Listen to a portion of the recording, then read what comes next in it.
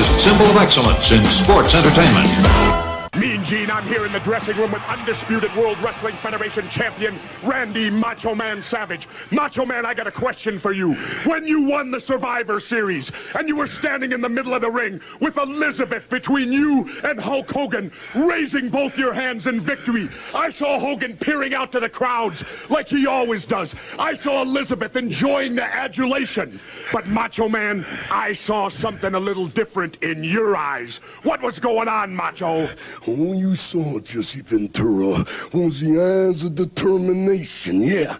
And possibly the eyes of victory, yeah. The eyes of victory and the eyes of determination is what was happening at that particular moment, yeah. You got nothing on me, man, no. Won the match, yeah. I understand victory. I understand determination, Macho, but I saw something else. When that match was over and the lovely Elizabeth was up in that ring with Hulk Hogan, and Hogan had the 24-inch pythons wrapped around her, Macho Man. I don't want to know what was in your eyes.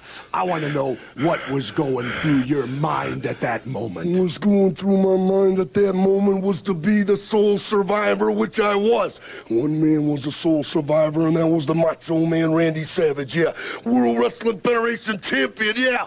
That's what I am now, and that's what I am now. Yeah, now I am. Macho. That's okay, man. Not right now. I'm going to attend to some new business right now. You understand that? I'm done here, man. I'm done here, yeah. I'm the sole survivor, yeah. New business? Ha! I think there's a little bit more to all of this. Back to you, Mean Gene.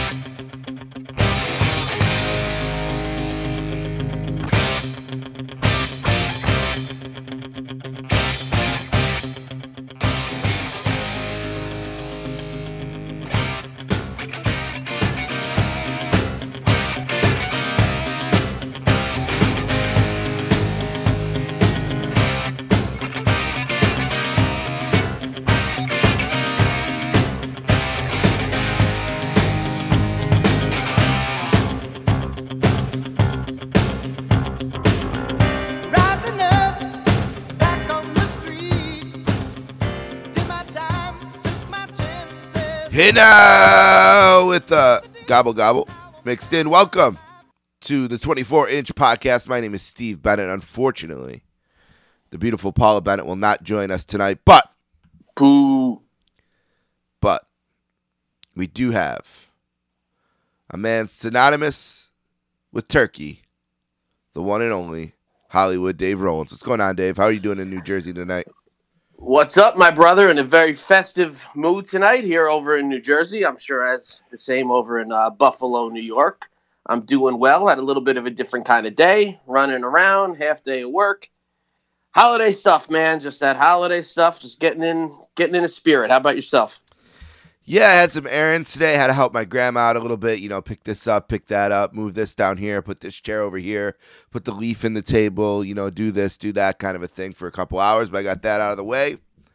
Paula went and seen Santa Claus today. Wow. Couldn't sit on his lap, which is just the worst. Yeah, I guess. But next week, oh boy, next week she's going to see him again, and it will be in our county, and she will be able to in our county. So great. That's cool. But she was really funny because she's like, I don't think that's the real Santa. I'm pretty sure that's one of his helpers. And her reason was because the barn for the reindeer just wasn't big enough. She just did not believe that that barn could fit all the reindeer. So kids' imaginations are the best, right? It's always something different from every kid. It's like the little things they notice. But that's what you tell them anyway, right? That it's one of Santa's helpers. I think that was always the thing with the people in the mall. Yeah, we always say you don't know what Santa you're going to get. You might get one of his helpers, and you might get you might get him. And the one thing that's good about Elf on the Shelf is it makes total sense to her that someone else would be reporting to Santa because the elf does that. Yes. And she knows how many malls there are. She knows it'd be impossible for Santa to be at every mall at the same time. So it's to her just part of the process that there's these satellite Santas and. I might get one of those, and some are better than others. And she's getting smart to the Christmas business. Yeah. Speaking of smart to the business, she came home from school the other day and said that one of her friends in school told her that wrestling is fake.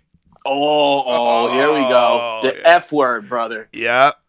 Wow, only in kindergarten. That's starting early. know. And I said, what kind of jabroni is that? And she said, it's so-and-so. And I said, he doesn't know what he's talking about. She's like, I know. I told him.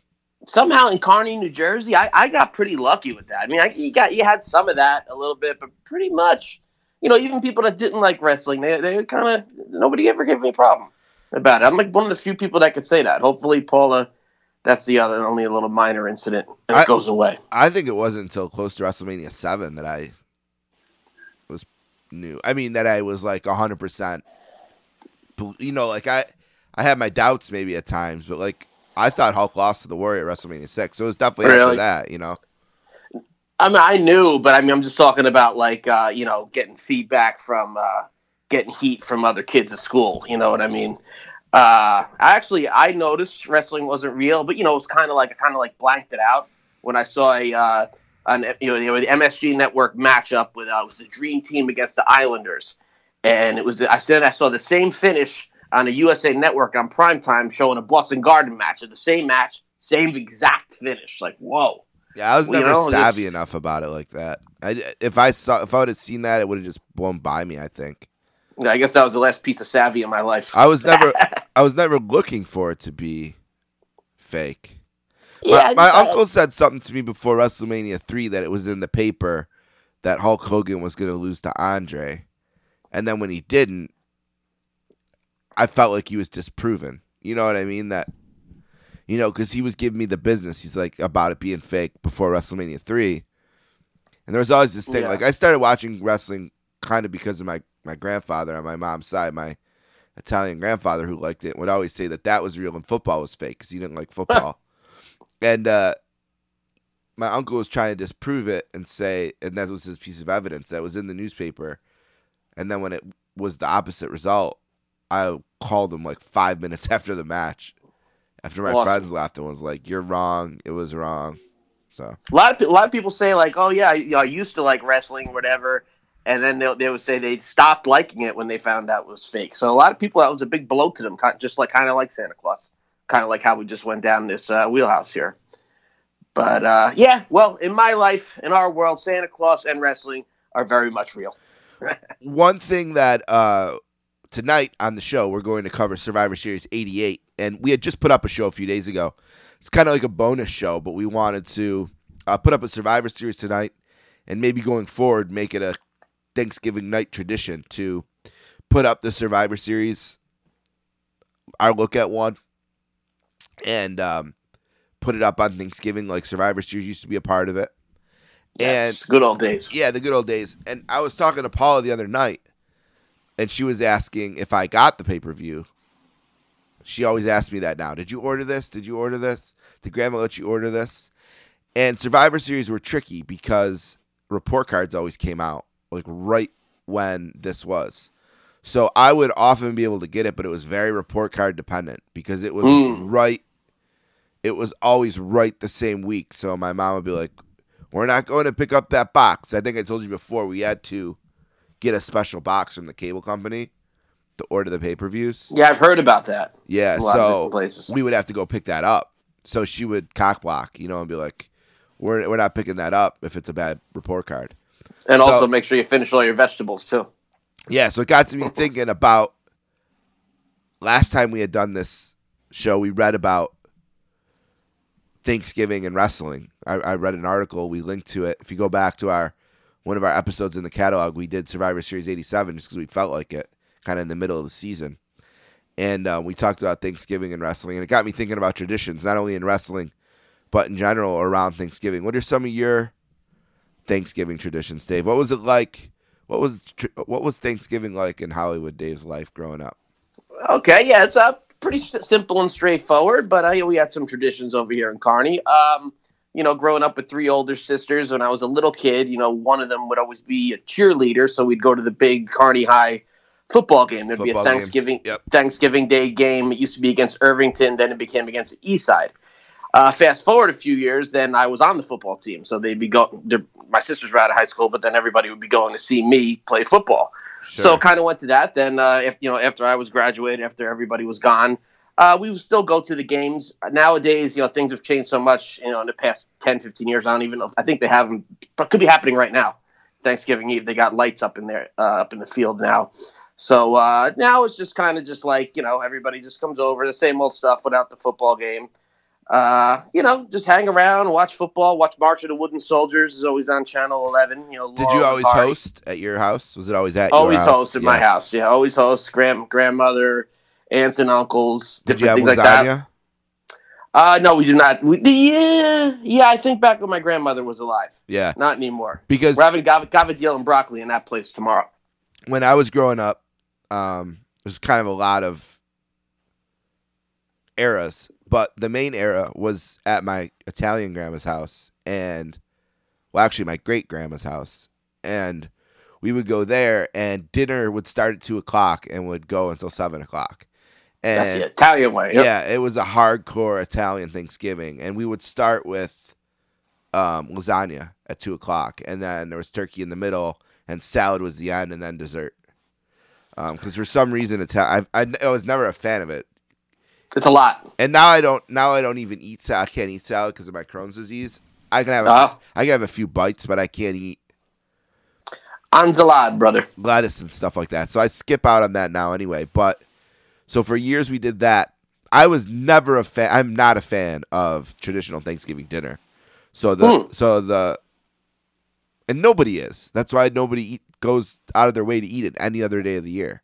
I don't like cranberry sauce at all. All of it's just average at best. The turkey especially is a terrible lead meal. I mean, I enjoy deli turkey, but that thing is terrible.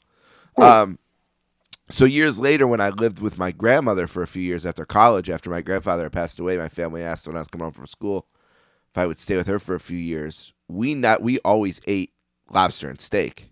I talked my grandma into it because it was a smaller group. And so it wasn't as big of an expense. So no turkey at all, or is this a lobster and steak? No turkey at all, yeah. Okay. We would just eat start a new tradition there. Yeah, we would just eat a really nice dinner.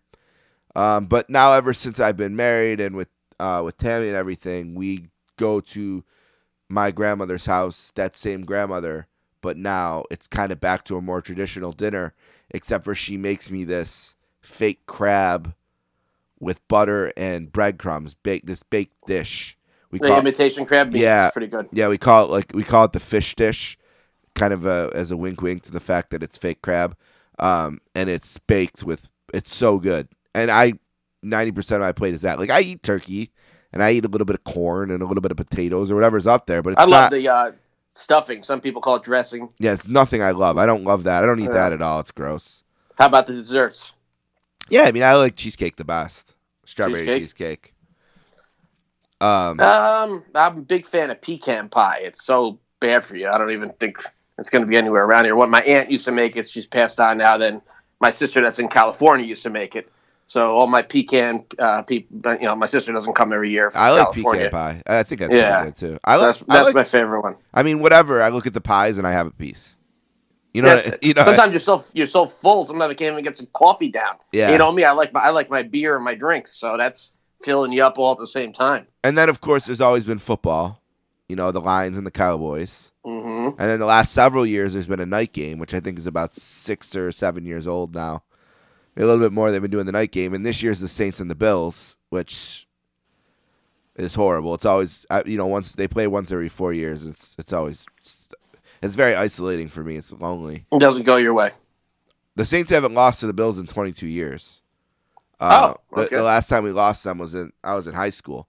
But it's what is the? It's just isolating because everyone I know is a Bills fan, and I'm a fan of the other team. Oh yes. You know what I mean? Sorry. So it's very isolating to be on the other side of that. It's got to be fun though to have your hometown team and your team. It's not on Thanksgiving night. No, nothing fun about it. I mean, when the game starts, I'm going to be alone because I'm not going to watch it with a bunch of Bills fans. That's it. I'm alone then from that point on. And then the last thing I wanted to mention about Thanksgiving traditions was the Survivor Series itself, because I got the first one, I got the second one, I was on punishment for the third one, and then was it the fourth one where it switched, or was the fourth one Thanksgiving too? Fourth one's Thanksgiving too. It's 91, the fifth one. Okay, then I got the fourth one. One of them I was on punishment. The other ones I got, and then it moved. Did you ever get any of them? Oh yeah, well, I mean, Yeah. I got all the pay-per-views at a certain point, but this is a special one because this is the first WrestleMania 3 and 4. I went to my friend's father's friend's house in Bayonne, New Jersey. Yeah, you mentioned that. And yes, Survivor Series '87. I just got the tape the next day from my dad's friend at work. SummerSlam '88, watched it down the shore. So this is the first one, Survivor Series '88, that we had in Kearney, New Jersey, in my nice. parents' house. Because we were, if it wasn't available before that, we just weren't aware of it. So this one, we had the box. You could order it right on the remote. My friend Anthony would do dinner with his family. You know, they lived up the street. Then he'd come down for Survivor Series. We'd get all the LJNs out. I'd be getting yelled at the entire time, but I wouldn't have it any other way. But oh yeah, and you know, I used to tape them right off the pay-per-view too, and then have the tape, and then be watching it over and over the next day off school. So yeah, this is pretty much starting my big run, which my parents still hate me to this day for, with all the pay-per-views and then all the friends coming over and all the, you know, just finally it was cut off somewhere in the early 90s. But thank my God, sister got one of the scanner boxes. Thank God we lived when we did though, because they were quarterly. You know, if we lived in the era if they were monthly. That's what cut it off. That's Yeah. what started cutting it off. When I started getting into WCW and the WWF had monthlies and everything, it's just like, dude, even I was trying to, you know, pay for it with my own money at a certain time. There's like, nope, no more of this shit. Because all the kids were getting bigger. You know, everybody was laying around the living room. No thanks, no more. Another thing that's been a tradition over the years is if you enter the ring or the area of the wrestlers as a fan, you get your ass kicked. Not just a Thanksgiving tradition, not just any a day of the year. Anytime. It's always been a thing, and I just wanted to mention this real quick, and we'll move on with the show, but there's a video going around from Monday Night Raw a few nights ago of a fan coming out of nowhere, really, to attack Seth Rollins. And a little bit of a beatdown, not a huge beatdown. Who knows what happens behind the curtain. Obviously, you got to be careful because everything's filmed now a million ways, and with it being a corporation and all that, so I understand it, but what'd you think of that? And what do you think about kind of the response to it today versus what you think the response to it might have been the Monday before Survivor Series 88? Yeah. Well, this is actually in the same arena as the 2019 Hall of Fame. I was there live when Bret Hart got attacked, but I'll get to that in a minute. So that's the first thing I thought of. Like, wow, every time it's Barclays Center, you know, someone's jumping out of the crowd like a maniac. Typical Brooklyn. Yeah, trash. Yeah, and I think both people have like mental problems. The guy that attacked Seth Rollins said he was getting hacked by a what's that called? When someone's talking to you, catfished. Someone was saying they were Seth Rollins to him, and he believed it and was sending the guy money. They do this. This happened with Nikki Sixx from Motley Crue. It was on Dr. Phil. Nikki Sixx, the real Nikki Sixx, came and brought the lady there and apologized to her and gave her free tickets because what this hacker was putting her through. These people are just gullible. So this guy was gullible, giving Seth Rollins money and stuff on fake account of Seth Rollins. So then I guess Seth Rollins stopped responding to him, the fake one, whatever he was supposed to give him in return, and made this guy attack him. Now, you know, people are right away because Seth Rollins, I mean, in my opinion, as a wrestler, this is just my opinion, he brings nothing to the table. I don't think he's charismatic. I'm not interested in what he's doing. I'm not interested in his matches. I know he can fly around a little, but does nothing for me. However, undersized. And a lot of people share that same idea with me about Seth Rollins. So these people are kind of burying him, saying he didn't know how to defend himself, etc. I thought he did okay, considering, you know, if you're getting blindsided like that, he got the guy in a front face lock. What's he supposed to do? Nowadays, like we said, in the old days, you could beat the shit out of the person, drag him in the back, do a number on him some more, and nothing will happen. Nowadays, Seth Rollins will get sued. It's unfortunate, but that's what would happen. And also in the old days, if you got beat up, you were out of a job. Like if you lost the fight.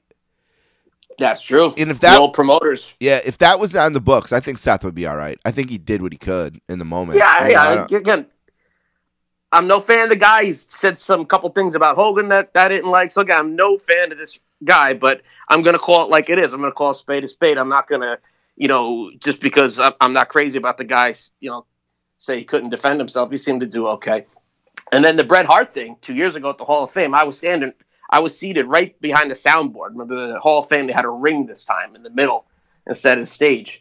And the guy came running right at me. And you're just like, what the hell? where's this guy? And then he went to the ring, tackled Brett, and then the ring just filled with people. And there you saw some videos. The wrestlers did get shots in on this guy. His face was all beat up and everything else. So it's only 2 years ago. I know times have changed a bit in just those 2 years, 2.5 years. Times have changed quite a bit. But I don't know what happened. I believe the charges were dropped, but I couldn't tell. Like being there live, it just looked like this big football pile on top. I thought Brett might have been getting strangled underneath on the bottom, but fortunately he wasn't. I think he got a shot in on the guy too. But when people were watching on the network, it just cut off. There was crazy pandemonium there. Yeah, pretty wild. That was a really sad, just because of they're trying to have a moment. You know Yeah. what I mean? The Anvil had passed away. They're getting it put in the Hall of Fame. It's it's kind of an emotional moment there, and this guy And this really kid ruined it. You know what I mean? And this guy was like a lower level UFC fighter, so I mean he knew how to do things and stuff. This is crazy to people that are out there that are just being trained, but they're also crazy in their head.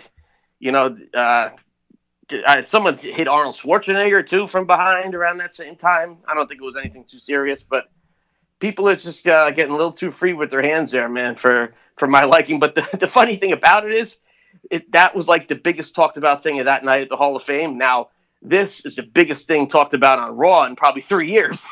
Yeah. So you got to hand it to him for that. At And least some people are really talking good about the video product of a it little too. bit. Really good video. Yeah. It's Imagine amazing. it turns out to be a work. I don't think so. Oh yeah, you always have to consider that, but I don't think it was. Yeah, or even just like a work just to get people talking about the product, like you Yeah. never hear about it again.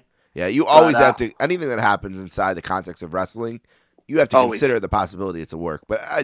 And look, I could be wrong. I just don't think that was. No, I agree. All right, so here's the agenda for tonight. Again, unfortunately, we don't have Paula, but she'll be back for our 1 year anniversary show, which I think is 2 away. And if we're, there's one between that, she'll be there for that as well. We're going to do Survivor Series 88 the way we do it. We're going to break down the card, the matches. Usually for pay-per-views, we grade all the matches, so we'll do that. There's only 4 of them, but we'll go through them. We'll go through the eliminations, talk about the guys. We're going to read the news for November of 1988. We'll do that, of course. We'll do emails. We'll let you know what our next show is going to be later. We'll have some plugs in there. Oh, we wanted to dedicate this episode to the great Peter Winson. Yes. Who loves this show more than anyone I know. So, Peter, this show's for you because Everything comes back to the show, and he's right about that. Yeah, no matter what he talks about, it always comes back to Survivor Series 88. and he loves it, and I love it, and you love it. So it's a fun one. So let's get into it. We're going to take a break. We'll come back on the other side. We're going to talk about a few of the guys in the main event that we probably won't talk about again. We'll do a little bio on 3 guys. We'll talk about the Richfield Coliseum because we're saying goodbye to that tonight as well. And then we will find out where Hulk was in November of 1988. Sound good? Sounds great to me, dude.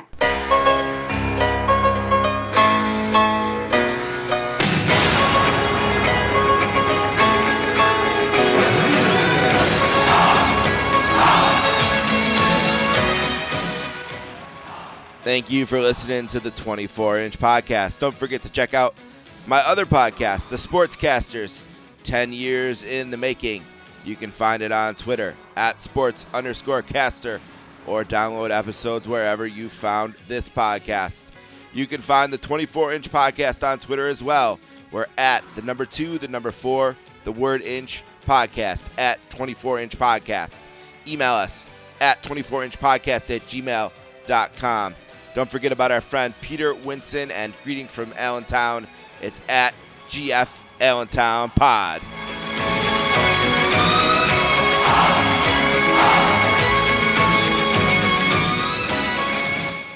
"24-inch podcast." We are back. Survivor Series 1988 is the show for tonight. And before we get to that in the next segment with the news and all that, we're going to talk about a couple of the performers in the match. This is the time where we usually go through the bio of Hulk's opponent, and Hulk has many opponents in this match. So Dave and I kind of looked at it and thought, who's someone that either we haven't talked about yet or we don't think we'll talk about in the context of another episode. And for sure we'll cover a match where Hulk faces off against DiBiase. Haku. So we left those guys off. DiBiase we've actually already done. But we're going to go through three guys, one heel, two baby faces. Quick bios on him, and then we'll move on. Let's start with Hillbilly Jim. James Morris is his birth name, born July 5th, 1952 in Carlton, Georgia. He was born in Scottsville, Kentucky. He lives now in Carlton, Georgia. He billed at 6'7", 320. Wait a minute. Mudlick, Kentucky is not a real place? Come on now. Actually, it is a real place. Is it really? Yeah. Yeah. Wow. Yeah, I never knew that. I always thought it was like a Tacula, Mexico. Yeah. Really Toluca for Tito, you know? It's a rural, unincorporated community in Monroe County, Kentucky. Wow. Yeah. All right. Yep. So it is a place, and actually on their Wikipedia page it mentions that Hillbilly Jim was billed as being from Mudlick, Kentucky. Beautiful. Yep. So there was an X-Files episode there as well. Wow. I'm a little, I should have known this. I'm a big Hillbilly fan. I was trying to find a population, but in more ways than one. not immediately seeing one. Yeah, so Hillbilly had a stop off in Mudlick, but he was born. He lives now in Georgia, and now he's doing a. Well, actually, right now he's still in New Orleans making his Hall of Fame speech from 2018. That still hasn't ended. That still hasn't ended. Still working on that. That was a long one. He does do a radio show, a sports radio show. I think a wrestling radio show now. I don't know if it's wrestling. I know he may, but he used to do a moonshine matinee of music. Like some country music, some southern rock and roll, stuff like that. And I believe that's the reason why they never can use "Don't Go Messing with a Country Boy" anymore. They didn't even use it at the Hall of Fame. I thought maybe they'd figure out a way, and that took away a lot from it for me, because I believe that show, Moonshine Matinee, bought the rights to "Don't Go Messing with a Country Boy" on Sirius. It was a Sirius radio. Yeah, I one think of it's those. Sirius. Yeah. Yeah. So it belongs to that, and the way the WWE is. So it's kind of still, so it's cool. It's still Hillbillies, the song, but just could only use it in that platform. I'm pretty sure of that. He was trained by Bob Orton, and he debuted in 1975. Bob Orton Sr., I would imagine. Bob Orton Sr., correct. And he retired in 1990. His early career, before the WWF, he wrestled in Continental Wrestling under the name Harley Davidson, which was a biker gimmick. Yeah, he looked pretty cool, too. It looked, he's a big dude. And in that biker gimmick, it looks like he definitely kicked some ass. And while he was there, he formed a popular tag team with... Now, I know this. Okay. Dirty Rhodes. Dirty Rhodes, yep. A guy named Roger Smith, who went by Dirty Rhodes because of his resemblance to Dusty Rhodes. I got nothing in front of me looking at either. For some reason, that just popped into my head. Dirty Rhodes. In 1984, it's when he first made his appearance in the WWF, and they did the fan gimmick. He was a wrestling fan known as Big Jim, who would be in the front row of events, and eventually decided to try it himself. He was a guest on the Piper's Pit. Piper offered his services to train him, though eventually he chose to be trained by Hogan instead of the heel Piper. That led to a series of vignettes that aired on the WWF programming. Good stuff. And Hogan gave him his boots, which I think Gorilla Monsoon mentioned every single time he wrestled from that point forward. It's written on Gorilla's grave. Yeah. Patent leather boots. I used to get confused with Gorilla would always say the patented maneuver, like someone had a patent on the DDT, like Jake had a patent on it. So his patented move. So I thought he was saying the patented leather boots. Like only Hillbilly Jim can wear leather boots instead of patent leather. His first WrestleMania appearance was at WrestleMania 2, where he was part of the Battle Royal. And then I think he's most famously known for being part of the mixed tag match at WrestleMania 3, which is him versus Bundy and then the four midgets. He was actually, when he first came in with, like you said, the whole Big Jim thing, Hogan trained them with the patent leather boots, he was going to get a huge push. And I believe... But he broke his leg. Brutus Beefcake was just talking to me about this at the Wrestling Collector. Hillbilly Jim was supposed to catch Beefcake as Hogan knocked him off the apron, but he caught him, and Hillbilly's foot went in between the hockey boards, covering up the ice, and he had a terrible, terrible break. And I think he was rumored to be in Snuka's place, maybe even as a corner man for Hogan and Mr. T. This is how much they were pushing him at this time. Yeah. So the injury made them bring in Uncle Elmer, Cousin Luke, Cousin Junior, because they wanted to keep the gimmick going. But when Jim was cleared to come back, it just, he was definitely over. We love him and everything. But it wasn't that same push to the moon that he was getting in 85. He ended up as a Hall of Famer. Well, like you said, a very long speech in 2018. He was on the reality show.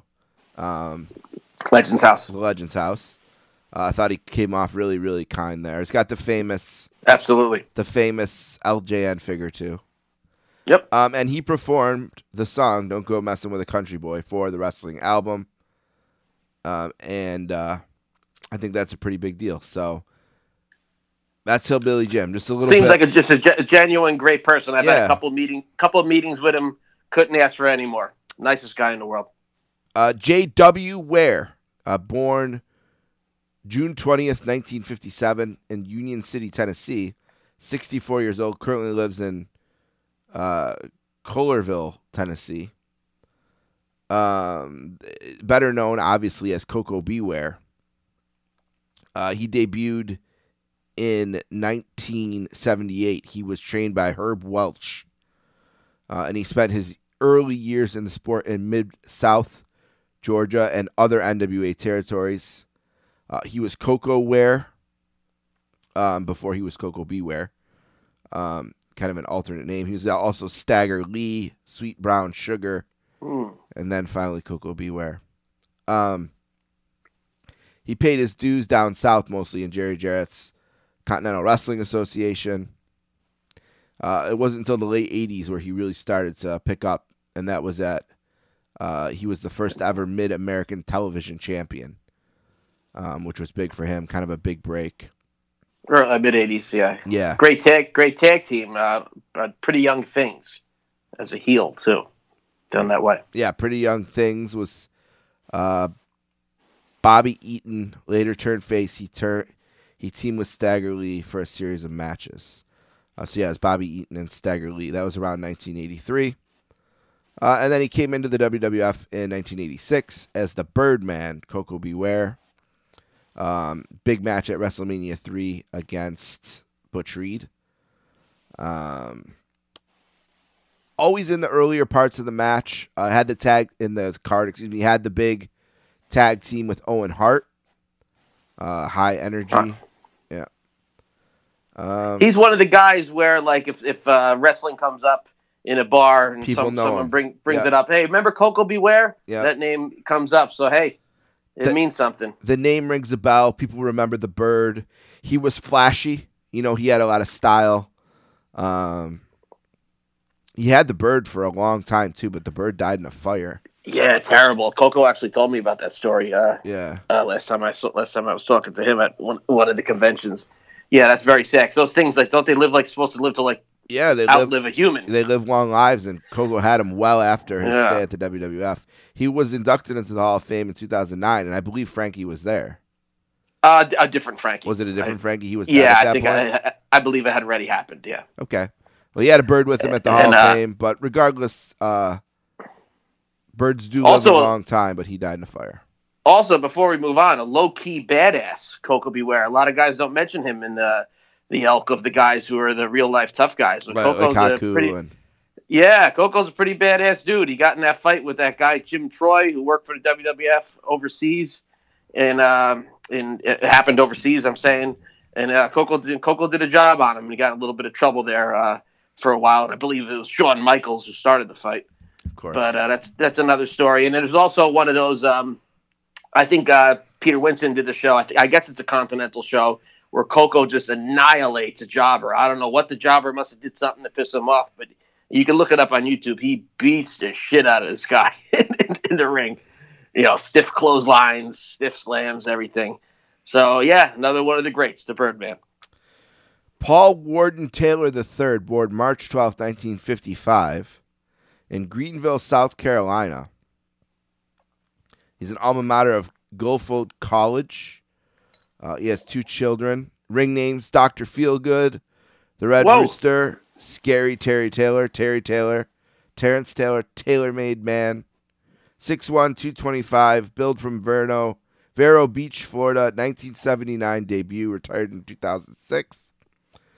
He had a long career with the WWF outside of the ring as a trainer and a road agent. Worked at NXT developing talent. Also did talent relations in TNA. So he's had a long career post his career outside the ring. But he kind of came up as a fan favorite through the Mid-South region and Mid-Atlantic in the 80s. He was originally selected to be part of the Fabulous Ones tag team with... I guess that would be Stan Lane. Right, but that role went to Steve Keirn instead. He then later formed a tag team with Bobby Fulton called the Fantastic Ones after they split up. Fulton teamed with Tommy Rogers to form the Fantastics. Yeah, a lot of that's confusing. A lot of those teams, remember, I was a WWF guy, and so are you. Yeah. I like a lot of those teams, but they're very similar. The Fabulous Ones, yep. The Fantastics, the Midnight Express, the Rock and Roll Express. That's a little simpler. The one with Steve, that's Fabulous Ones, Steve Keirn and Stan Lane. They have those music videos with them like in hot tubs together and stuff like that. Yep. Yep, and Pretty like good. You said, it was the Fabulous Ones, but then he was in the Fantastic Ones. So pretty similar tough. again there. He had a good run in Jim Crockett Promotions right before the WWF. Got some run there in the television championship. Storyline with Nikita Koloff. And he had a unification title match in Starrcade 87, which Taylor would lose, and then he kind of abruptly left to go to World Class Championship Wrestling before coming to the WWF in 1988. Now, there's all kinds of rumors and innuendo and thoughts and back and forth about his gimmick, and there's like this thought that Mr. Perfect and him came in at the same time, and one was going to be the Rooster and one was going to be Perfect. Mm-hmm. I don't know what to believe or what not to believe, but obviously it was a gimmick that he never quite took to the way you might need to kind of get it over all the way, and it kind of never really worked. His big thing was really his gimmick against Bobby Heenan, kind of like being the guy who let him down. And I thought that stuff was pretty cool. Yeah, I don't mind it, but yeah, when Heenan was mic'd up on Saturday Night's Main Event, and Rooster was in there. But usually I stick up for the WWF with the gimmicks and say, it's a narrative now. The Adrian Adonis thing we talked about on the last show, the Dusty polka dots. But this one, even as a kid, I never really got. Like a Rooster, like I know they're supposed to be like the cock of the whatever, like cocky, a rooster. I never got it. Right, the cock of the walk, I guess. Cock of the walk. Yeah. That's what I was trying to say. I never got. I didn't get it as an 8-year-old, a 9-year-old, or a 40. How old am I? 41-year-old. I don't know, but I remember kids in school kind of talked about him a little bit. He was over a little bit. He was known. He was a good guy. After he turned good in Heenan, but it kind of fizzled. You know what I mean? It didn't last too long. If you went to a house show, if you went to a house show and he was there, you'd be like, "Oh, okay." You might cheer him on. If he wasn't there, you didn't realize it. Yeah, but right. I just never got the. I thought it would be cooler if he stayed as Terry Taylor and turned face and was kind of like a Tito. You know what I mean? Kind of that type of style. Don't really need a gimmick. He was a good wrestler. I thought he was a pretty good baby face going against Heenan and Brooklyn Brawler and stuff. But the whole, the Rooster, I never got it. Yeah, so just wanted to go over a couple of guys in the show. If you got any thoughts on these guys, you can always email us 24inchpodcast@gmail.com. We could always read your comments. If you're a fan of any of these three guys and think we slighted them and you want more from them, shoot us an email.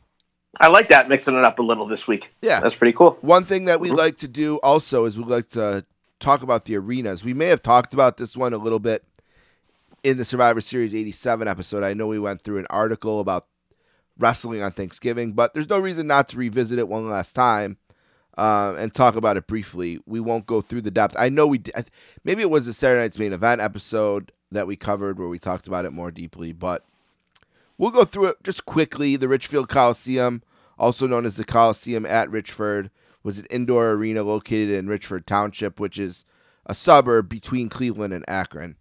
It opened in 1974 as a replacement for the Cleveland Arena. 20,000 seat capacity, is the main arena for that area until 1994, when it was replaced by the Gund Arena in downtown Cleveland, which was built basically simultaneously with Jacobs Field, where the Indians play, kind of in the big redevelopment of Cleveland when they put in the Rock and Roll Hall of Fame, and the flats were really big, and the baseball stadium opened, and the arena opened. And Gund Arena is now called whatever it's called. You know, they all change their names. They'll change every 5 years. Rocket Mortgage Fieldhouse is what it's called now.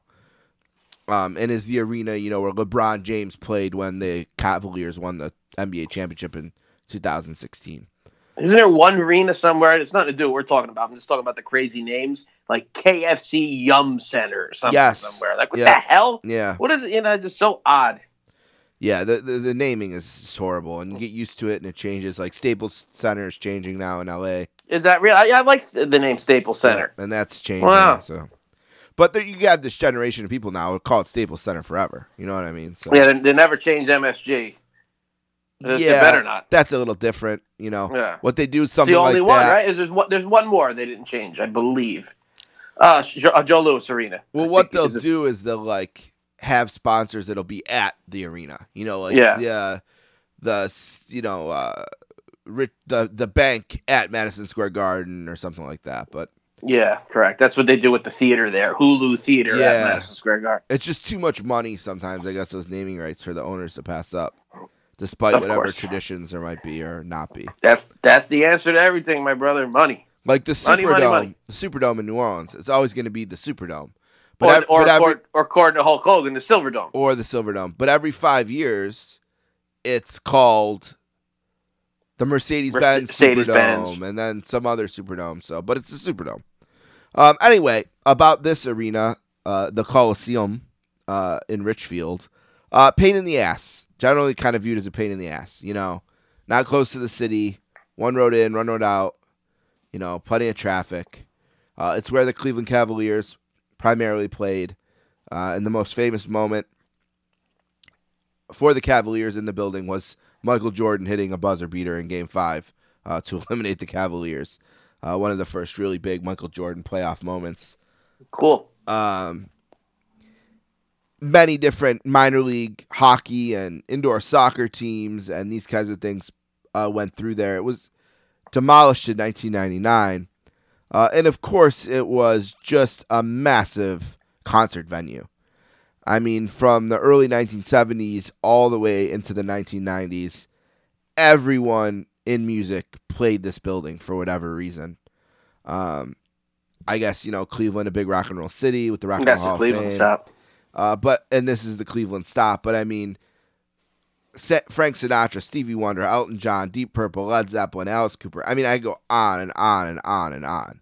So who's who? Kiss, Fleetwood Mac, Neil Diamond, Black Sabbath, Queen, Bob Dylan, Heart. I'm trying to be easier to read who didn't play there. Yeah, Van Halen, Journey. Trying to find out if your guys were there. They were there. I know Pearl Jam did not play here.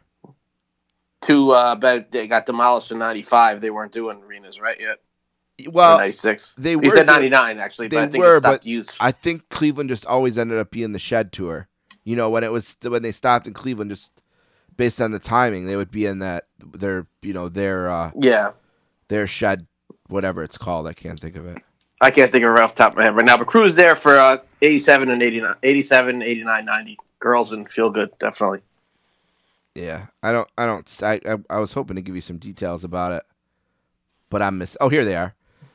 September 21st, 85 with Y&T. Theater of Pain tour. July 24th and August 1st, 87 with Whitesnake. December 3rd, 89 and July 5th, 1990 with Johnny Crash. There you go. So on and on and on. Remember we thought it was Johnny Cash last time? We went over this. We were like Johnny Cash. We looked it up. Yep. Yeah. The very last show was Roger Daltrey on my 14th birthday, September 1st, 1994. So I know we did go over it, but I wanted to touch on it again. The Richfield Coliseum. Dave, that means we've come to you. The moment for you to shine. Show what you're worth on this podcast and tell us where Hulk was in November of Okay. 1988. We got a little bit of a longer run this time, a little repetitive stuff in here, but I know you guys like to hear the arenas and the attendances, stuff like that, so I apologize for the repetition. But, go F yourself if you don't like it. I'm just kidding. All right, we're in 1988. We're covering the Survivor Series of 88, so we're going to take a look at November of 1988, what the Hulkster is up to. On November the 4th, Milwaukee, Wisconsin, is the debut at the Bradley Center. Big sellout of 18,862 fans sees Hulk Hogan go over the Big Boss Man. Also, that same Friday, November 4th, They Live, starring Rowdy Roddy Piper, opens in theaters. November 5th, Champaign, Illinois, at the Assembly Hall in front of 14,000 fans. Hulkster over Boss Man on a countout. November 6th, Toronto, Ontario, Maple Leaf Gardens. Gorilla Monsoon and Sean Mooney on commentary for a big matinee, Hogan over the Boss Man as a result of a countout. Then that evening, November 6th, Ottawa, Ontario at the Civic Center, Hulkster again over the Boss Man on a countout. Veterans Day, November 11th at the Nassau County Coliseum in front of 12,149. Very rare occasion as Hulk Hogan main events the Nassau Coliseum as a guest on the Brother Love Show. This is the main event because the other big match is Warrior versus the Honky Tonk Man, and that Intercontinental feud did not headline any shows. It might have headlined some C shows, but there was always Savage or Hogan above it. So the main event of this show, and it was shown that way, and Sean Mooney on the event center, is Hogan on Brother Love. They did it again on Saturday Night's Main Event. We'll get to that. Next day, the 12th, at the Spectrum in Philadelphia, still on TV. Dick Graham still there, our friend. This time he's with Rod Trongard and Lord Alfred Hayes, as Hulk Hogan defeats a Big Boss Man as a result of a countout in front of 12,062 fans. This is definitely one of the last Prism shows. A couple more only left, unfortunately. November 14th, Fresno, California, Hogan over the Big Boss Man. November 15th, the big Superstars of Wrestling taping at the San Francisco Cow Palace in front of 14,600. Big attendance this November 88. Sellouts everywhere. In a dark match, Hogan over the Boss Man.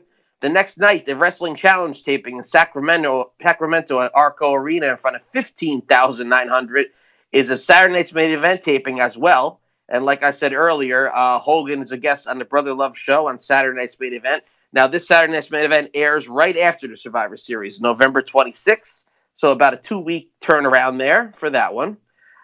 November 17th, Los Angeles Sports Arena on the Z Channel. 10,000 fans, Hogan over Boss Man.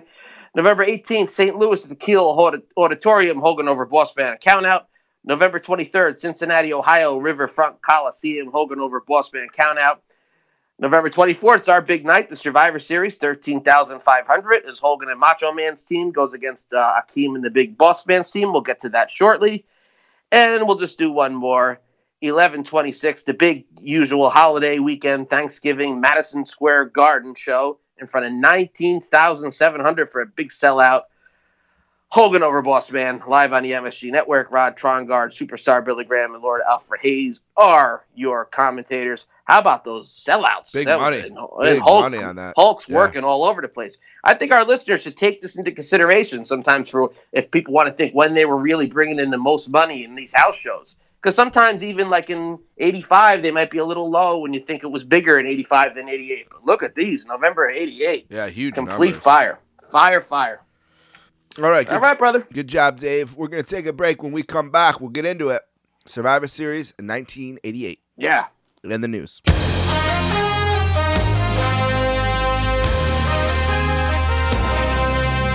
All right, here we go this coming Thursday night, Thanksgiving. It's going to be live from Cleveland, Ohio, the 1988 edition of the Survivor Series. I can hardly wait. That big turkey and then 50 of the greatest World Wrestling Federation superstars. Think of all of those big egos now having to compete in a team environment. Your chance to witness the superstars as they come out this coming Thursday night.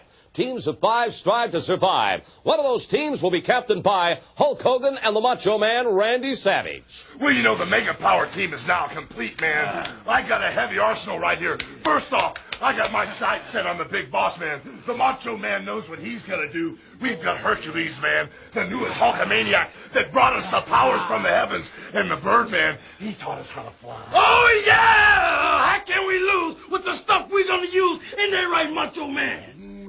Yeah, Frankie, the sky's the limit and space is the place. But guess what, Hulk Hogan? What? Hercules, man, he's ready. Oh, yeah. Just like it came together the day we were standing in that Pacific Ocean, man, and we all joined hands. Oh, yeah. It's gonna come together one more time. The Thunderbolts are gonna come out of the sky. As we have been united by Hercules as Hulkamaniacs, the other side, the Bossman, Akeem, DiBiase, the Red Rooster, King Haku, shall fall at the team of the Mega Powers. The Survivor Series!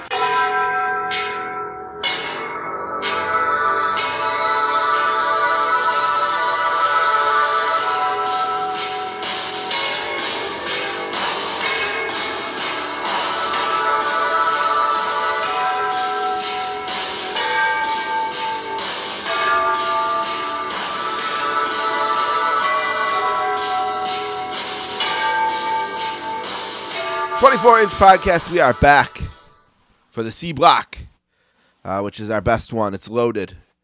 Survivor Series 88 right around the corner. But first, we got to read the news.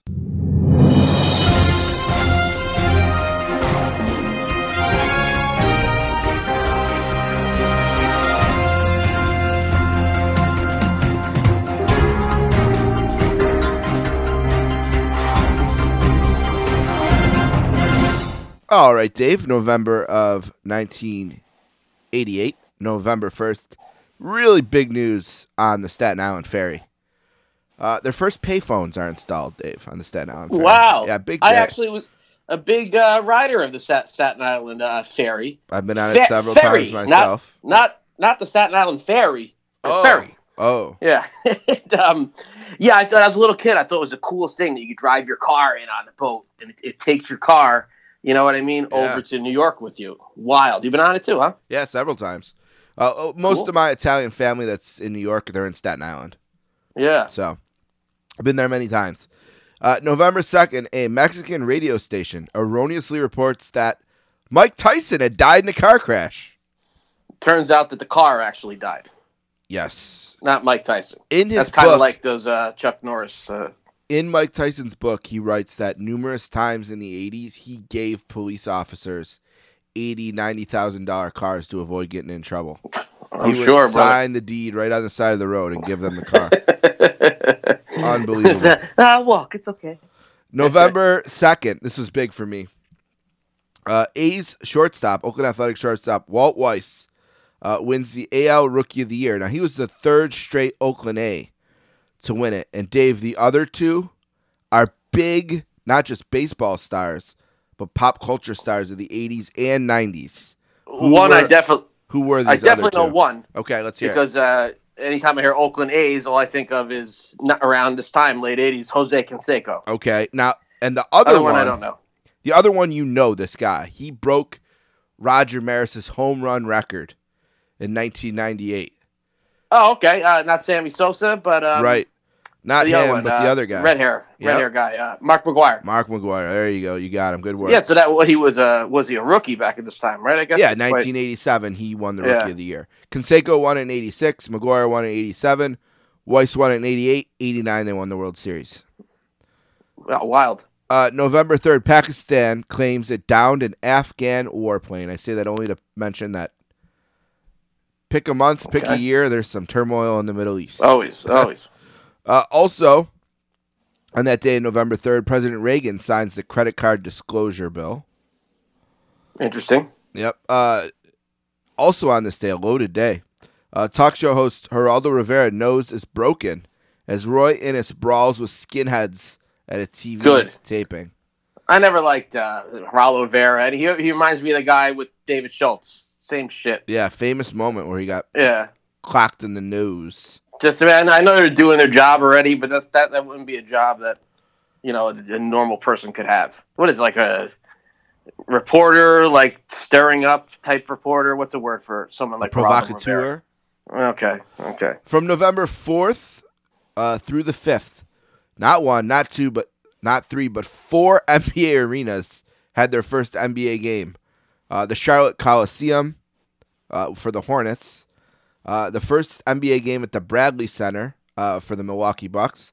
The first NBA game at the Miami Arena for the Miami Heat. And the first ever NBA game at the Palace of Auburn Hills, which was later, of course, known for the Malice in the Palace. So this means that all those arenas came out that year, or right before that. Miami and Charlotte, I think, were expansion teams, so those could have just been arenas that were already there. I don't know for sure. We just said on where Hulk was that it was their first Hogan and Boss Man, the first show at the Bradley Center. Okay, yeah, so that was new. That so makes sense. That, that one I'm sure just opened, and then of course Palace at Auburn Hills, which has already been replaced. Yeah, but I think Palace may have been newer at that time. No, the Palace, I'm pretty sure it opened in '88 for this purpose. '88, so no. Yeah, because they had been in the Silverdome in the separate, the half configuration that the WWF would do. So this was their own place.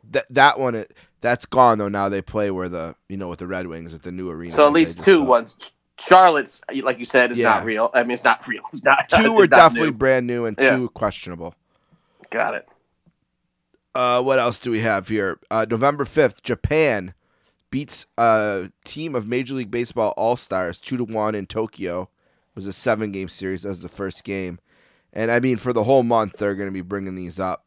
Is that a rare thing? At the time, it was like a big showcase to have the Japan major, the pros in Japan and the major leaguers. But America's pastime, brother. I don't like that. You don't know what team was willing to go down there in their off season. I don't have the rosters, but who knows? My guess it was not. It was not best on best. I'm sure. Yeah, Jose Canseco wasn't there. Back-to-back episodes of the show, Kokomo gets a mention because November 5th, the single by the Beach Boys from the film Cocktail goes number 1, and of course that little slut Ellie with an eye 2 times on Daniel's Son.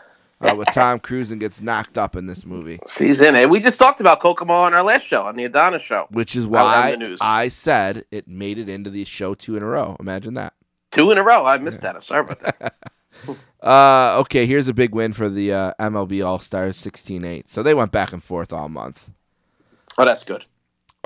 November 7th, Sugar Ray Leonard KO's Donnie Lalonde. Why is that important, Dave? Yeah. Because this is a Titan Sports production. If you listened to our show a few months ago on SummerSlam 88, Superstar Billy Graham, brother, I was talking about the big Donnie Lalonde Leonard fight. The whole show. Sugar Ray Leonard was front row that night. And this was a one-time thing for the WWF. I guess the buy rate was meds, because I'm sure they would have done more. Yeah. But congratulations to good old Sugar Ray. The following Tuesday, November 8th, then Vice President George H.W. Bush is elected President of the United States, defeating Democrat candidate Dukakis. Michael Dukakis. This is like the first presidential election like I remember. Same. Like third grade. Yeah, obviously the same, because 84 we were too young. And, I remember in school we were did a pretend vote and stuff like that. I'm sure they can't do that nowadays. November 10th, Oral Hershiser is a unanimous choice for the National League Cy Young Award. Cy Young. He had just led the Dodgers to the World Series championship over the Oakland A's in October.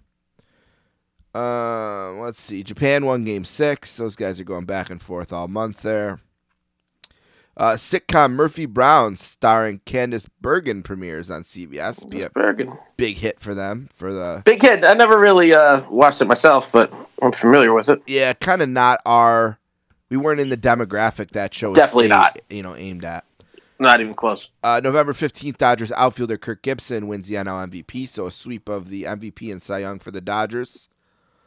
Jose Canseco won the AL MVP, the first unanimous AL MVP since Reggie Jackson in the late 1970s. November 16th, more bad news for Mike Tyson.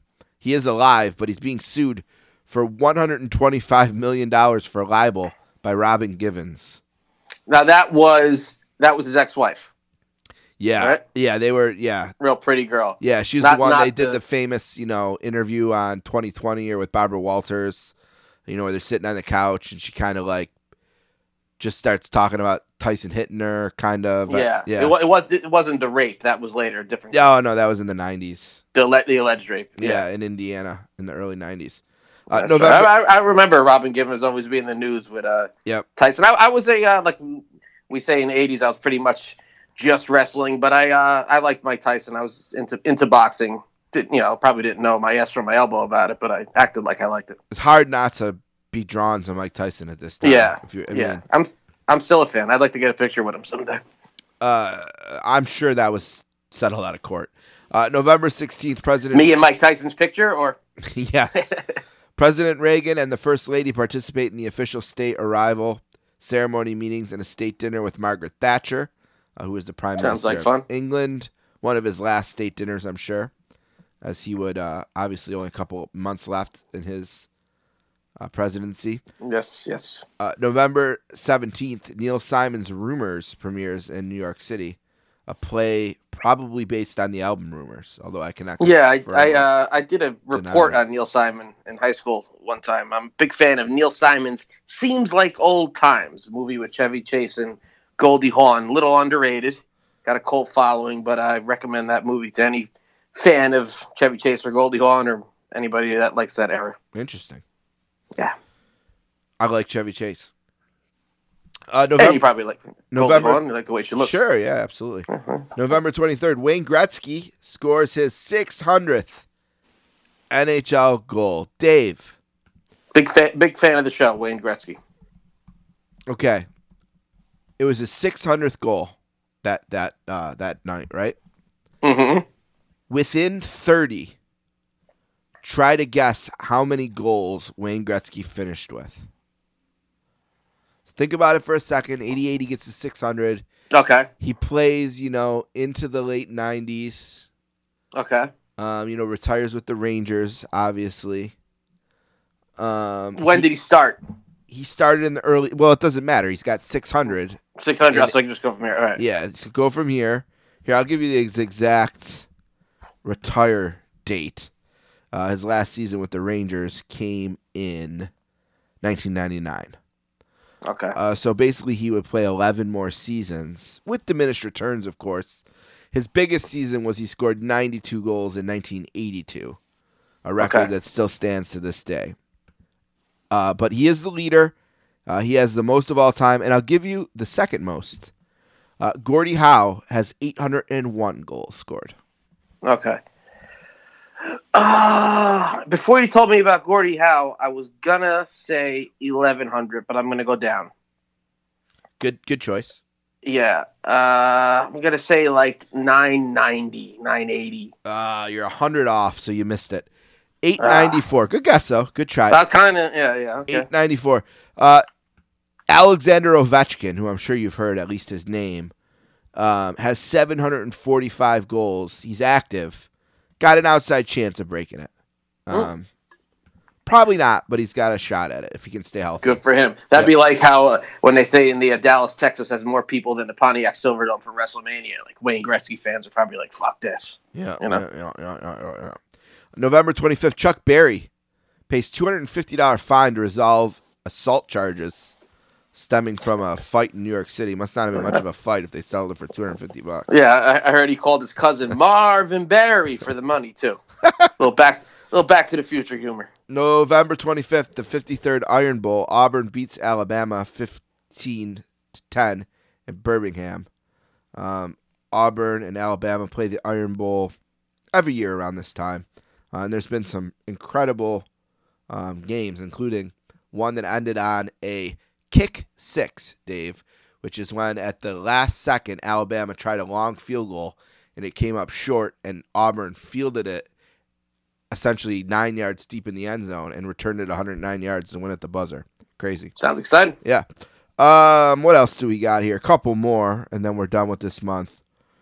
November 30th, more lawsuits for Mike Tyson.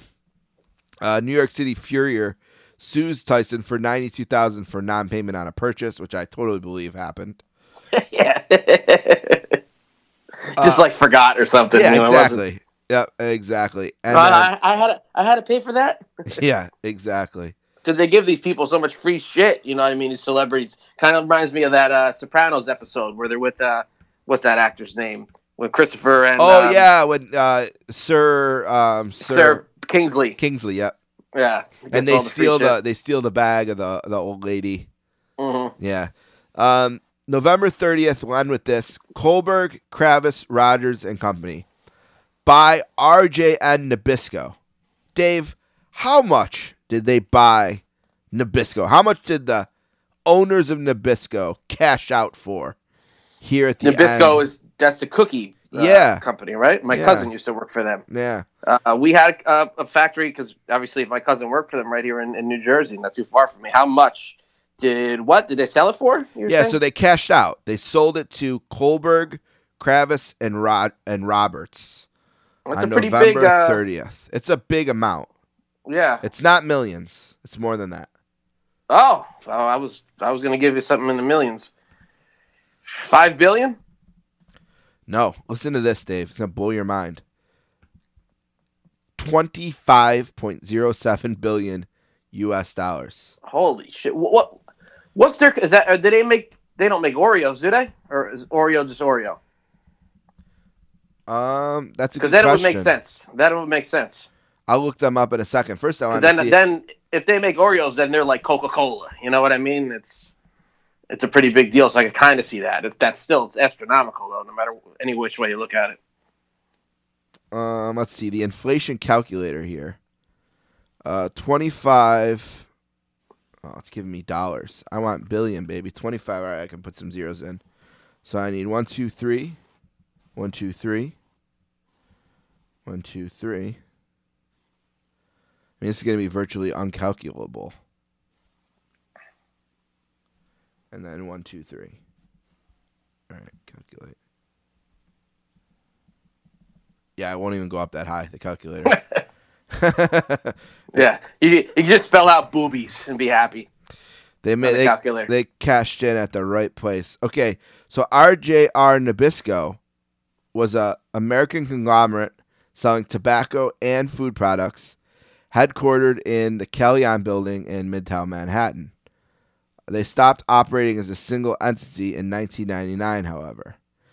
Both RJR, as RJ Reynolds Tobacco Company, and Nabisco are now part of Mondelez International, and they still exist. I believe that was also Corporal Kirshner's jobber name, R.J. Reynolds, or something very close to that. So I guess the cigarette and tobacco part of this probably led most of the value there. Yeah. But God bless him. Nice little cash out there. All right, that is the news for November of 1988. You're getting that turkey brain. What's that stuff called? Tryptophan. Tryptophan. Steve Bennett tonight. We don't know where we are. The news. Good one. That's the news. All right. Survivor Series, Dave. 1988. So let's go through some background a little bit. So WrestleMania obviously gets going. Vince McMahon's all in 1985, allegedly, on WrestleMania 1. It's on closed circuit TV, pay-per-view a little bit. And then through the mid to late 80s, pay-per-view starts to grow. And there is WrestleMania 2, WrestleMania 3, WrestleMania 4, and Jim Crockett decides that they're going to do a pay-per-view in between WrestleMania 3 and 4 in November, and it starts this big war between the WWF and Jim Crockett and the pay-per-view companies, which eventually the pay-per-view companies stop putting up with. They say, it's no more of this. But that was why the WWF created the Survivor Series, essentially to put another pay-per-view event on opposite of Starrcade. And I think it was like, Vince McMahon is so like Americana. It's like, dude, they're not getting Thanksgiving. Yeah. You know what I mean? Yeah. And that happened. The people aren't spending their holiday watching, Ric Flair and Dusty Rhodes. They're watching Hulk Hogan, brother. And that happened in 1987, and then in 1988, they ran it back. And not only did they run it back, they ran it in the same arena. So almost 1 year later, we're recording on the anniversary of it, November 24th, 1988, Richfield Township, Ohio, in the Richfield Coliseum. A little bit lower attendance this year, 13,500. I noticed that. It wasn't quite a sellout. It's about 80%, 75, 80. They, That's Thanksgiving night. It's a hard, It's a hard sell. I think it was a big night though back in the day to go out for. They had all seen it the year before though, maybe 21,300 they list Year before, 87. And this one, remember the year before is Hulk's team against Andre's team. Right. They hadn't touched since WrestleMania 3. Yep. This year, it's cool for us, but it's kind of just like the Twin Towers team against the Mega Powers team. Like, great, we love Hogan, Macho, and Elizabeth, but we could go to our local arena and see Hogan against Big Boss Man next week. Sure. You know what I mean? And what they do in this second Thanksgiving tradition is it's still 5-on-5 matches. Which I prefer. Yeah. To be honest I'm with you. surprised in an era where there's so many shows that they don't take advantage of just doing something different and doing Survivor Series matches exclusively for the Survivor Series every year. Yeah, they had one. Yeah, I actually watched the, if you want to call it watched, the Survivor Series last week. Becky Lynch looked phenomenal. And, that kind of caught my attention tushy, there. Yeah. And it's a couple good matches. Big Pearl Jam right, fan, but I mean, Becky Lynch. Is she really? Yeah. Huge, like she knows like all the songs. She just doesn't know 10 and verses. You know what I mean? Like she's a part of the Pearl Jam fan community too. Yeah, so it's 5-on-5 matches, 5-on-5, strive to survive.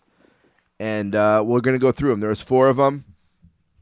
We'll go through them one at a time. Hulk's match is last, so we don't need to skip it and save it, but we'll go through each one. We'll go through the teams, and then we'll go through the eliminations. There was no names for the teams yet. That would come in 89 when the teams, or was it 90 that they started the team names? 89 when they started the 4-on-4. Yeah, 4-on-4 with team names. So here we are, Thanksgiving night. Everyone has had their turkey, watched their football. No night football, like we said back then, and we get that played a big part of it. You know what I mean? You have sports on all day, then no sports. Yep. It was open. It was open. It's open for wrestling. Perfect. And the first match is the Blue Blazer, Brutus Beefcake, Jim Brunzell, Sam Houston, and the Ultimate Warrior. And they go on to defeat the Honky Tonk Man, Ron Bass, Dangerous Danny Davis, Bad News Brown, and Greg Valentine with Jimmy Hart. Now, before you get, hold on, I'm gonna go sure. there. I'm gonna go there. Right. This card is loaded with replacements. And Dave, as we go through the matches, you know me well. You knew right where I was going there. I know you're going there. So as we go through them, I'll read off the teams and the results, and then before we go to the eliminations, boom, you're in it. Tell me who replaced who in this match. I like it. Go for it. Who replaced who? Okay, right now. Yeah. This one has one replacement. It was supposed to be the magnificent one, Don Morocco. He got fired on the European tour. I believe they're over in Paris or somewhere like that. And he had it out with Nick Bockwinkel, who was an official for the WWF at the time. And he would check them for the drug tests and actually look at their dicks while they're peeing. So they would call him the pecker checker. And he had a lot of heat. Like Arnold Skolin would do it, he really wouldn't look. So you could slip somebody else's pee in there or something like that. But Bockwinkel was, he was very stern about it. And the guys were just going wild. A bunch of guys got fired because of this tour. Junkyard Dog, Morocco, and the Bulldogs. The Bulldogs obviously make this show, I think, because they couldn't fit another tag team in there. But Morocco didn't. He was fired. He was feuding with Valentine at the time. So obviously it's Valentine is one of the guys on the heel team. And Jumping Jim Brunzell is your replacement. So one replacement in this match, and it's a pretty good one to start. I think in 87 and 88, the first matches are both really good. Kind of almost like the Intercontinental division. I felt like with these two shows. And let's run down the elimination. So the first wrestler out in 1 minute and 18 seconds. Didn't take long to get this bum out of there. Danny Davis eliminated by Beefcake. Any thoughts there on a submission? Yeah, first guy that should go out. I mean, I like Dangerous Danny, but I mean, this is definitely his role. In there with the big boys, and this is definitely towards the end of his wrestler run, right? He's back as a ref. Yeah, which should have never happened. What a disgrace that Jack Tunney let him back in. Yeah, it's being suspended for life. Yeah, I guess plus really 10 only years. means 2 years. Yeah. Jim Brunzell is out next. He gets eliminated by Bad News, who's not for long in this world. But no surprise there. A pinfall at 5-12, and I might as well just go through it before I send it back to you. Bad News is out next. He bails for the second straight year on the team after accidentally getting hit. He thinks it's on purpose, and he gets the hell out of there. Counted out at 7:50. Second straight year. So, I mean, fool me once, shame on you. Fool me twice, shame on me. Hopefully no one else ever asked this guy to be on their Survivor Series team. Yes, actually, it's the next year that it happens again. So it's two this two is in the a first row. year? Okay. First year, 88's the first year, 89's second year. Got it. So he's out of there. Thoughts on Brunzell going down and bad news then walking out? With Brunzell, it's one. They announced that he's going to be part of the team. Like it wasn't like a surprise that Morocco wasn't there. It was announced on TV a week or two prior. I believe that was in like mid-October with those firings overseas. So a lot of the stuff was in the can already, where they're saying Morocco's on the show, etc. But I mean, you expect Brunzell to take the ghetto blaster and take the big 1, 2, 3. Bad news is going on to feud with the Macho Man for the title on the house show circuit coming up right after this. They run the angle with Miss Elizabeth doing favors for Jack Tunney, brother. On the Brother Love show. I believe that's this weekend coming up. So obviously, it's just perfect bad news walking out because it goes with his character that he can't get along with nobody. They do it again next year. And also, he can't get eliminated anyway because they have to keep him good to go up against Macho Man for the title. So he has to look great. And obviously, if he's not going to win the whole thing, this is the only other way to go. Yeah, makes sense to me. Next out is Sam Houston. Ron Bass does the honors. A pinfall at 10:09. Paula could not believe how little Sam Houston was. She's like, he's a wrestler? It's always funny to hear her comments like that, how true they can be, when it comes from such a place of innocence with her as opposed to maybe cynicism from us, True. Yeah. What's next? The Blue Blazer is eliminated by Greg Valentine in a submission at 12:29. Thought that was cool seeing the figure four. Yeah. Getting somebody out with the figure four in the match. Turn the pad around to get the extra leverage there. Beefcake and Honky Tonk Man get counted out at 15:44. Honky Tonk was the man who did the walk-off in 87, I was yes, sir, of. with the belt, yep. Yeah, when it was down to 3-1, he got the hell out of there, which I thought was genius booking. Two different reasons, though. Honky Tonk because he's cowardly, bad news because he fucking hates everybody. Doesn't like anyone, yeah. Yeah. So that kind of puts, after Warrior's in a little bit of a spot here because he's by himself now. But no problem. Ron Bass is out first at 17:30, and then 20 seconds later, Valentine follows him out at 17:50. 2 pinfalls. The Ultimate Warrior is the sole survivor and the first sole survivor of the night to get us started. Good match. I like this one. 3 stars for me. I liked it a lot. 3 stars also, man. I forgot how much I liked this match.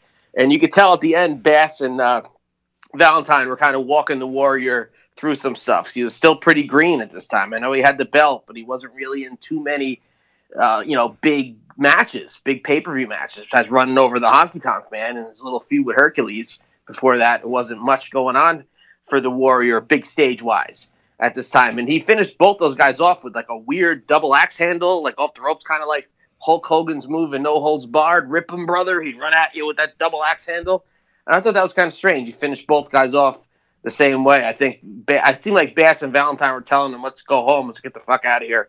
And Warrior, time could be a little sloppy. Yeah. But he's going on to bigger and better things, obviously, down the line. So, the veterans are setting him up. They're doing the right thing with them, obviously. And I love the match. You know what? I'm going to go 3.5. Okay. I really love good this. Pace. Rewatching it. Good pace. It's only 17 minutes. It doesn't wear itself out. And it's nice seeing Outlaw. He didn't get too much time to shine on the pay-per-views. What was in the rest? He was around for a long time. He was around from like late '86 all the way up to early '89. And what was he really on? Not too much stuff. The WrestleMania 4 Battle Royal. He's in this. He wasn't in the '87 Survivor Series. He's in this Survivor Series. Not on too much stuff, but a great wrestler, a great heel. I thought he could have worked with Hogan on an MSG show or a Philly show or Savage when he was champ, but none of that ever seemed to come into fruition. But just a good one. It's weird that a lot of people might think Sam Houston was a replacement, but actually no, he was part of this. He was part of that team from the beginning because Davis was on the other side. They always had their little beef there. Sam Houston and Davis, a little lower card feud going on. But yeah, I'm going to bump it up to 3.5. I really enjoyed myself. Fair. Good grade. All right. Next up, the big tag team match. Fantastic. 10 on 10. It's a second shot at this, so I feel like they filmed it a little bit better, a little bit easier to see the wrestlers, kind of learn from some of the mistakes of the first show. 42 minutes and 12 seconds in total. The Powers of Pain, the Barbarian, the Warlord, the Rockers, Jannetty and Michaels, the Bulldogs. I don't want to cut you off. I'm sorry. Bass was in Survivor Series 87. I wouldn't be able to live with myself if I didn't say it. Fair enough. Bulldogs, Davey Boy Smith and Dynamite Kid, Hart Foundation, Hart and Neidhart, and the Young Stallions, Jimmy Powers and Paul Roma, defeat Demolition, Axe and Smash, the Brainbusters, Arn Anderson and Tully Blanchard, the Bolsheviks, Boris Zukov and Nikolai Volkov, the Fabulous Rougeaus, Jacques and Raymond, and the Conquistadors, Dos and Uno. Bobby Heenan, Mr. Fuji, Slick, and Jimmy Hart are out there. Now, we call them bosses in my house, and me and Paula just kept saying, too many bosses. It's going to be a problem. It's going to be a problem. So many bosses out there. Because those bosses, they get involved in the matches, and then next thing you know. And that was a theme throughout the night. So many bosses. You guys were onto something for sure. Yeah, definitely a theme to the night. All right, let's get it started. Raymond Rougeau is eliminated by Bret Hart by pinfall 5:22 into the match. Now, the rumor there is that... I should have checked. No replacements in this one, right? Or what? No replacements in this one. The Bulldogs are on their way out. They were fired, but I think they let them go because it couldn't really... It'd be rough with throwing two guys together in this type of thing. Right, this is wouldn't really worked. They're finishing their dates here. Yeah, but the rumor is that obviously that big fight happened in Indiana with Jacques Rougeau and Dynamite Kid about a month before this. And the Bulldogs were on their way out. You can see Dynamite has the mustache here, and he's missing some of the teeth in the front if you can look real close up. But they say the Rougeaus were out first to get them out of the building, get them out of here, because the Bulldogs are finishing up, and who knows what they're going to do. But you have them in there with Dynamite. Dynamite snap suplexing Jock. Davey Boy's pressing him. Seems like everything's okay. But, maybe these guys are just being, doing the right thing in the ring. Who knows what they're going to do after after the match, especially since they're leaving the promotion. So apparently the Rougeaus got eliminated first. Their bags were packed, and boom, off to Thanksgiving dinner in Montreal, brother. Absolutely. Jimmy Powers is out next. He's eliminated by Boris Zukov. Pinfall at 15:20. So they went 10 minutes there in between eliminations. Boris Zukov. Making a nice show of himself here. Yeah, but he goes down next. Marty Jannetty, pinfall 18:09. Bret Hart, kind of a surprise here, I thought, when the Tully Blanchard from the Brainbusters pins him 23:07. Yeah, he pinned himself, one of those bridges where his shoulders were down. Yep. And Tully got his up. Yeah, I thought that was really cool. Another duo elimination at 27:57. The Rockers and the Busters are just brawling to the back. Brawling. Dynamite Kid is next. Smash pins him 36:02. And sort of a sad end to the career of the British Bulldogs in the promotion. Davey will be back. Dynamite won't be. Isn't it so weird seeing like the Bulldogs and the Rockers together on the same team? Yeah. Like you don't really mix those two eras together. But yeah, there it is. Bulldogs, Rockers, and Hearts, which are all in my top 5 when Place to Be Nation did their greatest tag team list. Yes, sir. Smash is eliminated next by countout. We'll go through all this in a second. By countout, 39:33, and then Uno is pinned by the Barbarian at 42:12. The Powers of Pain, the Barbarian, and the Warlord are the winners. Okay. First off, incredible match. Incredible mix of talent. So many of my favorites. Good wrestling, good nostalgia. It's got everything I want in a match. Gave it a lot of time, but it doesn't wear itself out. For being 42 minutes, it didn't feel that long. At least not to me. I guess you have the angle kind of breaking it up a little bit. It's all of 5 stars for me. Both tag team matches in 87 and 88 are both on my 5-star list because I just love them so much. Such a cool thing. This is probably the better of the two because watching it, I just love first of all, I love 2 things about it. One, I love the ongoing jokes about the Conquistadors lasting as long as they did and the gambling implications there. 101, Jess. Love all that between Jesse and Gorilla. And then, of course, the angle. So what happens is And now this is one of the most debated things. It is a little convoluted, but it's not as bad as people say. Look at Demolition as champions in the mind of Mr. Fuji were no longer respecting his authority. He was no longer the leader of the team. They were leaders of the team. And in an attempt at power, which is what wrestling managers exist to obtain, money and power. In the interest of power, Fuji turns on them, pulls the rope, Smash falls out. Axe comes around. There's hit with the cane, a falling out. They go back at Fuji. Fuji gets knocked out. They leave. It's a breakup between the Demolition and Fuji. Sensing an opportunity to elevate their career from where it is, as kind of a lukewarm babyface team going nowhere, Powers of Pain come down, save Fuji, wipe his suit. You're all right, guy. And Fuji now, probably premeditated that he's going to take them under their wing. He's got a new team which he feels will beat Demolition. He'll get the belts back. He'll have the power. He'll regain the upper hand. I think, and they listen. They'll listen. And they'll listen. I think it's brilliant storytelling. And I know it's hard because you need the commentary. It's a little hard, I think, for the live audience to kind of understand what was going on. I kind of got it at the time. Did you? Maybe I'm giving myself a little bit too much credit. Maybe not to this level of explanation, but I kind of understood. And they told the story as it went on very well, through the Cindy's and everything else. It was clear to me that Demolition didn't listen to Fuji anymore. And Fuji wanted a team that listened to him. I think on the Cindy's they should have been before this. Jesse saying, "Hey, McMahon, I'm hearing that right." They should have sprinkled in some subtleties. Yeah, they should have done that. Agreed. Afterwards, yeah, like I get it now. I get what you're saying, but I'm gonna give it 4 3/4 stars because of my own personal confusion. The match is amazing. Hey, 4 3/4 stars. It's amazing. But at the time, like I said, we had all the LJNs out. We're watching this live.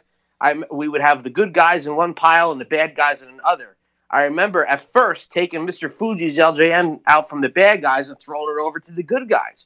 We thought Mr. Fuji turned face only for a moment because when they picked him up and that really cool Powers of Pain music was playing, and it seemed like, okay, then Demolition ran back down, then their music came on. So it was like, okay, wait a minute, now they're the faces.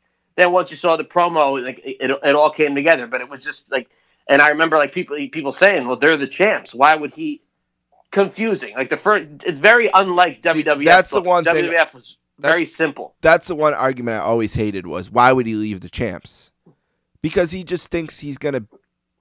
It makes sense. Get the belts back. He's gonna overtake. It makes a lot more sense coming from your mouth than Mr. Fuji's mouth, though. It's not like it's Bobby Heenan explaining it. You know what I mean? Right. So I think that's a problem too, coming from Mr. Fuji with the broken English, and he's not really. He's a funny promo, but he's not a great promo. Fair enough. So yeah, but I mean, it took away a quarter. It would have been 5-star for me, but I still love the moment. I'm just trying to go back as the 8-year-old watching it live, being the first time. I was kind of confused. I was kind of like, I do everything, at the time, thinking I'm, this big deal, and I got a little confused with this. But I took Fuji out of that good guy pile, put him back in the bad guy pile, Yeah. But I wasn't. But I was doing it slowly. I wasn't too sure. You know what I mean? If it was a year or two later, and I saw Demolition at the end with their music playing, all right, okay, they're the faces. But I was still only 8 years old here, so it was a little confusion. And I think the Conquistadors were left in at the very end because now, since the Powers of Pain saved Fuji, now they're heels. So if they run over a heel team like the Brainbuster or the Rougeaus, who are hated, they're going to get cheered. If they do it to the Conquistadors at the very end, I know they're heels, but are they really dastardly heels? Not really. Nobody really cares. They're jobbers. So it's the new heel Powers of Pain running over just the Conquistadors at the end. So that's why they were left to take the squash at the end, in my opinion. Okay, not bad. I mean, to me, it was just as simple as at the time, oh, wow, Fuji turned on Demolition. It makes a shitload of sense coming out of your mouth, brother. But like I'm saying, it's a little hard there. Mean Gene was helping with it when they did the promo a little later, and then when they do the update segment on Superstars that Saturday, it really starts to all piece together. And what a good move, because Demolition, they're in my mind, when I think of Demolition, I think of faces, not heels. Yeah, they had They're to tremendous. They had to turn them. They turned because of reaction. You know, the crowd the crowd wanted to cheer for them. There's nothing they could do anymore. And they could get more heat on them. They're a little smaller, a little more better wrestlers than the Powers of Pain. Well, Barbarian's a good wrestler, but you know what I mean. It was they look kind of a little more like heels if they're going to have this big run together. All right, next up, Andre the Giant, Dino Bravo, Mr. Perfect, Rick Rude, and Harley Race with Bobby Heenan and Frenchie Martin defeated Jake Roberts, Jim Duggan, Ken Patera, Scott Casey, and Tito Santana. Dave, I know there's no way Scott Casey was planned for this year, right? What's the subs in this match?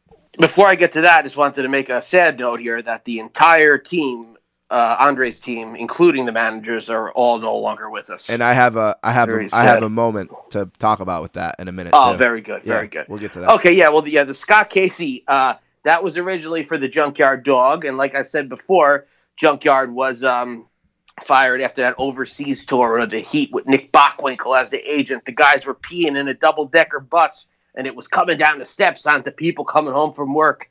They were going wild over there overseas, and the dog found himself right in the middle of all that. He was fired, and it was announced on television that he would be replaced by none other than B. Brian Blair, as we saw Jim and Jim Brunzell in the opening match, and the Killer Bees were just separated for a reason why I don't know. I don't know what the reason was for that, but they were separated and made into lower mid-card guys, and Blair left as well. But right before this, it was never announced he didn't want to do a TV job to the Brainbusters on a taping.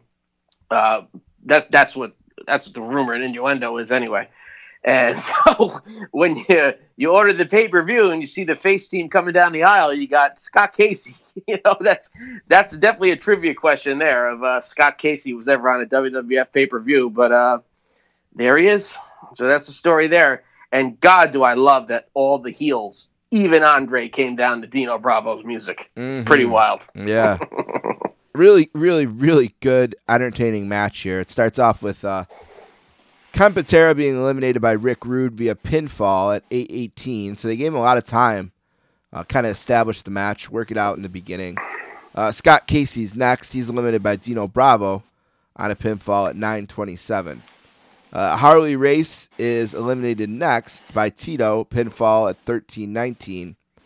And then Tito is eliminated by Andre, pinfall at 14:40. Duggan's disqualified for hitting someone with his stick. I forget who it was. 21-22. Now, here's the moment where it's Jake by himself versus four. Is it four? Yeah, four guys, right? Yeah, Harley's out. That's it. Harley's out. So it's Jake versus the four. And me and Paul are watching this. We're having snack. It's late at night. We're watching on the iPad. And a couple things. First of all, she's loving this match. Really well done. Because watching it through her eyes, she's loving every second. Secondly, she goes to me, Dad, I know Andre died. And I forget which of the four she mentioned. Oh, it was Rick Rude. She said, but Rick Rude's not dead, right? And I stuttered, and I was like, no, he's still alive. Which I probably should have said yes. I don't know why I didn't. But then I look at the rest of the team, and I realize every single one of them is dead. Yeah. And I was like, oh, man, I hope she doesn't keep asking because I'm going to have to keep telling her. She knew Andre's dead kind of from the Wrestling Collectibles show when they did. Right. And from his movie, his documentary, too. We watched his documentary, too. And that one I think is not that hard to take for her because he's such a big guy and she kind of makes sense to her. But seems like it's been around forever, too. Like he had a career before. I just think the Rick Rude one, I just wasn't ready to do it, not in that moment. But Mr. Perfect, he should still be alive. I know. Both of those guys, for sure. Yeah. But Rick Rude goes down, pinfall at 28:45. Andre's disqualified for choking the life out of Jake, who then gets pinned. It looks so real, man. Brutal. Yeah, by a very brutal stuff. Opportunistic Mr. Perfect. I mean, it's 29-39 and 30:03. Mr. Perfect just gets right in the ring, goes down, pins Jake. 1-2-3 makes Mr. Perfect and Dino Bravo their survivors on this night in the third match. Really, really good. 4.75 for me. Amazingly done. As just about as good as you can do it in this format. I'm so happy we're doing this show because I know this show very well, but to actually sit down and I'm doing a podcast on this, so I can't be looking at my phone while I'm watching it. Can't be doing other things. I actually have to watch this like you're watching it for the first time. I fucking love this. Yeah. So good. 4.5 from me. So good. The ending was just how, like, in the it's showcasing Mr. Perfect. He's not even in his singlet yet. You know what I mean? Like, he's going on to great things. It's just, man, I don't even know how to explain it. Like, down to, like, the whole thing they say. What happens? Like, they talk about on Primetime the weeks leading up. Well, Gorilla, what happens if it's Jake against all of them? Or what happens if it... And here it is. It happened. Yep. And this is how it ended. And I like that they did disqualify Andre, but then, boom, Mr. Perfect comes in and gets the 3 count. I like the interaction between Andre and Tito. Two guys you wouldn't think of ever having interaction together in the ring. And they were going at it. And even in a promo, I believe that was only on Coliseum Video after this match, Andre, he singles out Tito Santana, and he calls him Frito Santana, even you. And that pops the shit out of me. I mean, he's known this guy forever, and he's calling him Frito Santana. Just like the world heavyweight title. Yeah. It's an Andreism. Boy, did I love this! I couldn't take my eyes off it. And the Bravo music, such an odd couple, Bravo and Mr. Perfect winning, so surviving. It's kind of this is never talked about this match really, and it's just so good. 30, really, really good. 30 great minutes. Harley Race, in that he's still in that in between. Like, he came back to the WWF after that big injury, when then King Haku took his place as the king. So now he's like kind of with the brain, but he's not. And on TV, a little after this, he starts. It actually happened at the Philly Spectrum. He kicks the brain out from ringside, or the brain's doing commentary, and he goes and has a beef with him, and it leads to that King versus King match at Royal Rumble '89. I thought it was cool seeing Harley in that role. 2 other quick things here. One, I was glad that they avoided the temptation of having Andre be counted out because he ran away from the snake. I hate that shit. Makes him I hate that. Weak. Instead, they make him look strong. They do the spot with the snake later, but it's really just more Andre's getting the fuck out of there because he's done his damage, kind of a thing. I get they had to do it to have the feud. I get it, but it just bothered me. It'd be like Hogan, Hollywood Hogan being, well, he was a little more a cowardly heel. It was kind of a little more okay for Hollywood Hogan, but Andre, it was hard to accept him to be cowardly. And then one thing about watching all this stuff through Paula's eyes and with her, I kind of judge how timeless certain things are, how well they hold up based on her reaction to him, especially as she's getting older here. And this, held up as well as anything we've ever watched. Yeah, this show, man, it's damn near perfect, especially for all the replacements. And a lot of not a reason for the replacements, a reason why you have like Sam Houston's on the show and Conquistadors and stuff. This one last year, 87. I wish 87 was last year in reality. Yeah, but in 87, the year before this, they had the 3 men's matches and a women's match. Right. So now there's no women's match. Such so you beautiful women. Yeah. Such beautiful women. You got to squeeze the roster dry to get 4 men's match out of this. So that's why the next year you got 5 matches, but 4-on-4, and you put the tag teams in those matches. And I think it kind of chopped the balls off of it a little bit. You know what I mean? I thought this way was a little more fun. Everybody's here tonight, Yeah, 87 and 88 are at a different level. Are the best. I like 90. I like the Grand Match of Survival. Yeah, I don't like 89. I love Hulk's team, Hulk, Jake, and Demolition. That's just the coolest team ever, but they perform terribly. Yeah. I don't know who booked that. The whole team gets disqualified except for Hulk. It makes Hulk kind of look bad, that match. So I don't like Survivor Series 89, but 87, 88, and 90 to a degree, or those are my Survivor Series. All right, the main event, Hercules, Hillbilly Jim, Coco Beware, Hulk Hogan, and Randy Savage with Elizabeth defeat Akeem, the Big Boss Man, Haku, the Red Rooster, and Ted DiBiase with Bobby Heenan, Slick, and Virgil. Too many bosses. 29-10, nearly a half an hour, and it ends with the Mega Powers. Posing with Elizabeth and a glare from the Macho Man as Hulk spins Elizabeth around in a hug of celebration.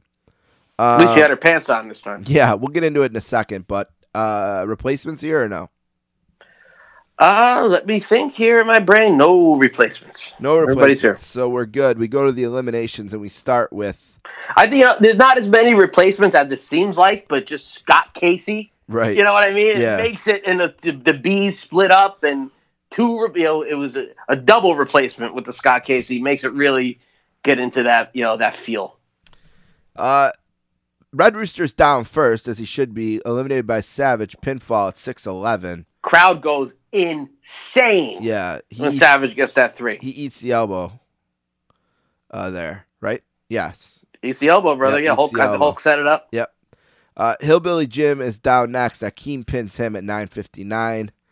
And then Coco Beware is pinned by Big Boss Man. So both halves of that tag team get a pinfall. That's at 11:45. Yeah, Boss Man was pissed off from that drop kick from the face from Coco at SummerSlam. A little retaliation. Yep. Hercules is eliminated next by Ted DiBiase. Pinfall at 16:35.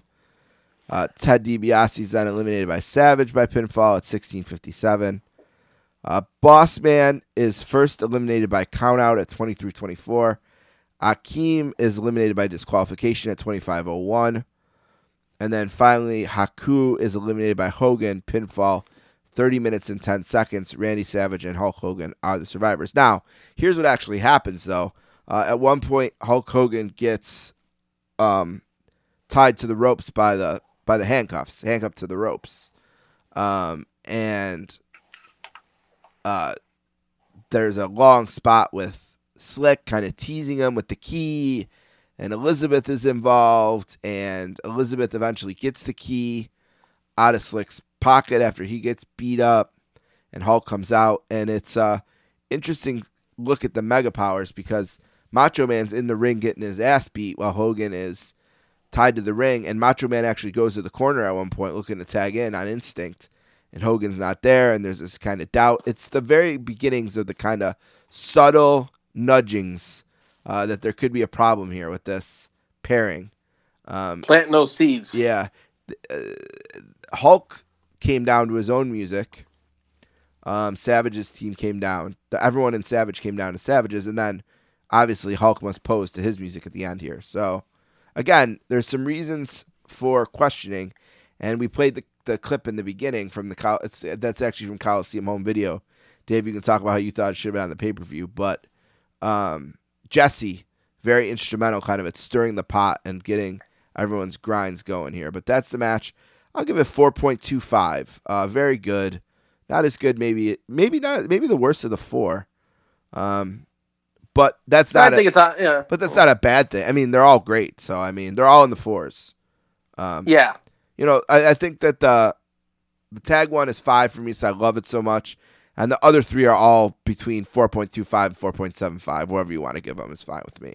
That's where I am. Gave this one 4, a little above the first match, I believe. I think I gave it 3.5. But yeah, I mean, this obviously is to enhance the Mega Powers big breakup that everybody could see coming, no matter what. But just how are they going to do it?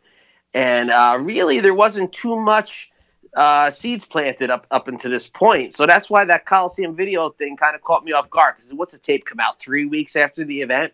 Yeah, probably before Christmas, but not quite. Yeah. It's well before the Royal Rumble where they really started getting each other's face. When Hulk eliminated Macho Man, that was on January 15th, 89. So, why do it if it's just going to come out before Royal Rumble anyway?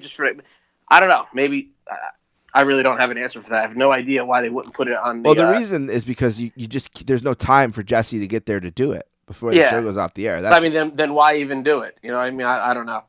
But it was still cool. It's a cool little tidbit to have that a lot of people that just tape the pay-per-view off pay-per-view wouldn't go rent the tape and wouldn't know about it. Like me. I found about this quite some time afterwards. And the match is good. It's what you expect. Hillbilly and Coco out quick, the Rooster out quick. I love the shenanigans. I love how Hulk got, handcuffed and everything. And, Savage can't tell that he's handcuffed, doesn't know what's going on. So, he's getting worked over. And Elizabeth and Hulk work together and get Hulk unhandcuffed, win the match. So it's kind of like Savage was in peril. He had nothing to do with the victory. It was, besides not getting pinned. It was Elizabeth and Hulk that saved the day and everything. So then Hulk picked up and gave Elizabeth a big hug in the ring. Like I said, she had her pants on this time at least. And, you see that look in the Macho Man's eye, brother, what's going on here? So, just classic stuff. I'm trying to think if I'm forgetting anything in the match. I like that Haku was in there till the very end, one of my all-time favorites. And just this card, man, just incredible pay-per-view. Right down the line. Like really I said, 4 stars here, and it's just that whole Mega Power story, man, is going, and you know what's coming. Yeah, I think I was with you where the first one was in the 3.5 to 3.75 range. About 5 for the tag, 4.75 to 5 for the tag. Then, again, a high 4 for the third match and a lower 4 for the fourth match. I knew I loved the tag. The third match was a sleeper for me. I didn't realize it was as good as it was. Exactly the same. I was almost like, I pop when they all come down to Bravo's music because I forgot about that. Then I was kind of like in that mode where, I still got to watch, 25 minutes of this before I get to Hogan's match. And it was like, dude, I was just like glued to the TV. Like, this is amazing. Amazing match. So, yeah, that was a sleeper one. But, well, you know what? I think I might like this better than 87 now that we've done both shows. I don't know if it's just the mood I'm in right now because we're doing this around Thanksgiving. I love this. Well, yeah, I think it's better because you take the women's match out and put another men's match in. There you go. That's what did it. That's what did it. All right, we're going to take a break. We'll come back. We're going to finish up with some plugs, some emails, and we're going to tell you about the first episode of December, the last of the 24-inch podcast. We'll be right back. I am a real American. Fight for the rights of every man. I am a real American. Fight for what's right. Fight for your life.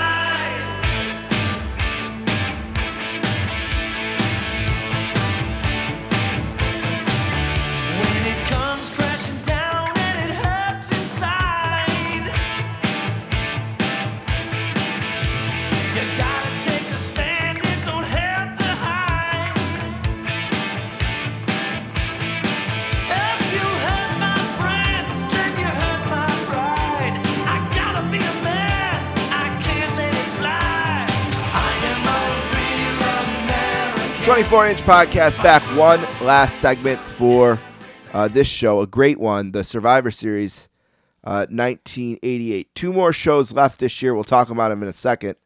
But first, some plugs. Don't forget you can find this episode and all episodes of the 24-inch podcast on our SoundCloud page. It's soundcloud.com/sports-casters. You can also find us on Instagram. We're at the number 2, the number 4, _inch_podcast. On Twitter at number 2, number 4, inch podcast. Email us, Gmail at number 2, number 4, inch podcast at gmail.com. And please join our Facebook group. It's delightful. Just search 24-inch podcast on Facebook. Go to groups, and you'll see us there, and you can request an invitation. Why is our SoundCloud page sports-casters.com? Well, because our brother podcast is the Sportscasters. At sports_casters for information on that. On Twitter, email me, thesportscasters@gmail.com. My most recent episode was an interview I did with Greg Wyshynski, the Puck Daddy, who was originally on episode 2 of the Sportscasters back in 2011. I like that name. He returned, and then also Andrew Marchand, the sports media writer for the New York Post, was on to talk about sports media. 2 shows left this year, including a really exciting interview with James Andrew Miller, which is one that Dave will want to listen to because it's not sports. James Andrew Miller is one of the most successful authors of oral history books. Oral history? Yes, one he did on Saturday Night Live was his first. I got a couple girls down the street that took a couple lessons. Yeah, good contributors? Or absolutely. Yeah, I've had some decent oral history in my life as well, but not as decorated, I'm sure, as someone like Hollywood Dave. Yeah, well. He started with Don't judge a book by its cover. Saturday Night Live book, which does have a couple of comments about Saturday Night's Main Event in it. And then he did an ESPN one, which, so related to sports there. Then he did one on CAA, the big agency out in California. And his new one, which I have, it's still under embargo until it's released on Tuesday, but I had mine a few days early. HBO's Ruthless Pursuit of the New Frontier, Tinderbox, by James Andrew Miller. It's 900 pages that I have to somehow read before I do the interview with James Andrew Miller. Shit. But he makes his return to the Sportscasters. Also, Dana O'Neill, an author of a book called The Big East, and Dave Shaughnessy, a Hall of Fame sports writer from Boston, will also be on, and a few more names to finish up season 11, but the 10th year of the Sportscasters. I'm gonna think of you reading those 900 pages for a podcast when I don't feel like sitting through a Spectrum show or something. Exactly, 900 pages. I got it easy. Jeez. I have 3 books I have to read the next 2 weeks. Better get the Cliff Notes. Brother. And one of them is 900 pages, and these are not big letters either. Don't forget about Greetings from Allentown, our friend Peter, who this podcast is dedicated to. Hopefully we did the show proud, Peter, at GF Allentown Pod for not only the Greetings from Allentown podcast, but also Greetings from Allentown Live with Keithy.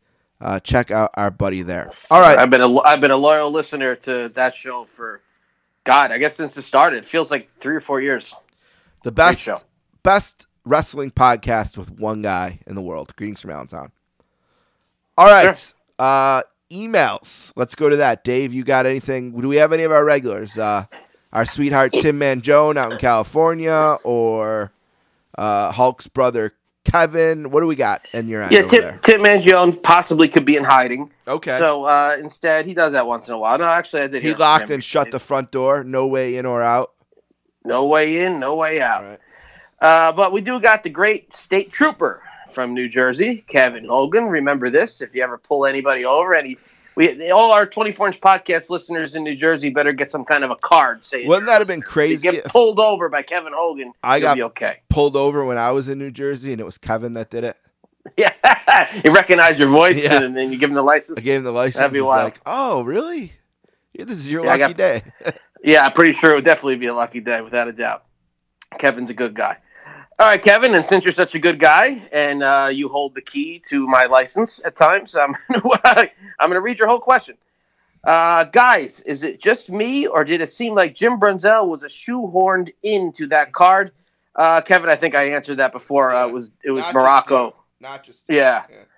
He has 2 questions. I'll answer this first. So it was supposed to be Morocco, like we said earlier, and then Morocco got fired overseas by the Pecker Checker, the great Nick Bockwinkel. Second part of Kevin's question. Also, I remember the Killer Bees being over when I was a kid, but do you think that the WWE missed an opportunity by not having Jumping Jim Brunzell either team up with or feud with Leaping Lanny Poffo? I do remember the Killer Bees being over very much too. My friend Anthony Pagano, Kevin Hogan, you know him well, was obsessed with the Killer Bees. He tried to make the mask. I remember when the LJNs didn't come with the mask, he was upset about that. Actually, he was trying to make masks for the dolls, not for himself. And they were very over. I think we had such an influx of teams at the time, and teams had long reigns that there just wasn't time for everybody. But it would have been nice to see the Bees get a title reign. I think for a time there, they were the most popular team just beneath the British Bulldogs, I'd say, for 85, 86. There was days. One thing that bothered me about them. I didn't like how they used heel tactics. I didn't like how they switched the mat. That would piss me off, kind of. It was very heelish, but I guess they could kind of make excuse for it that the heels did something first. But it was definitely heelish. Without a doubt, I agree. And the teaming with Poffo, I don't know. I think Blair was a better part. It was a very good partner for him. Or feuding with Poffo would have been a pretty good match. Maybe when by the time Lanny became the Genius and moved up the card, Brunzell was pretty much a jobber. That's unfortunate that he became a jobber. He's such a good wrestler. But it definitely would have been a good match. Yeah, I agree with it there, and they could have put a little angle behind it. I don't see why not. A team, no, but when the Genius against Brunzell, if you kept Brunzell as some kind of an insect, some kind of a gimmick, I think it may have worked. What do you think? I don't know if this is where Kevin's going here, but I just think that there needed to be more done with Leaping Lanny pre the Genius. So I don't know if he's just thinking, oh, this is maybe an opportunity to do more here. Maybe put these 2 guys. I wonder if that's the impetus for this question. Is he coming at it thinking, Leaping Lanny's underrated? Because I love Leaping Lanny. Yeah, I think he's a wonderful person. I think he's had an incredible burden. of having to try to answer for the Macho Man for many years when the Macho Man's not here. And I thought he's handled it with grace and with respect and honor. Or with glory and renown. Yeah, he's a good man, and he was a good wrestler and a great athlete who wasn't Randy. You know, it's a lot like my family. I was a great hockey player, but I was not Anthony. You know what I mean? Anthony was a different level. Talking to Owen Bennett over here, bro. Yeah, exactly. I was a really good start as the older brother. You know, I was all Buffalo high school hockey in my senior year, you know, first team, but I was not Anthony. You know, Anthony was Mr. State. I was Mr. City. And I think that was a lot of what happened to Leap and Lanny. He wasn't the Macho Man. So what could he be? And maybe this is a thought from Kevin. Oh, maybe he could be in this team because I think these guys go together. I think, like Dave said, that the Killer Bees, Brunzell and Blair, they already have their thing. So I think you kind of let them go and do that.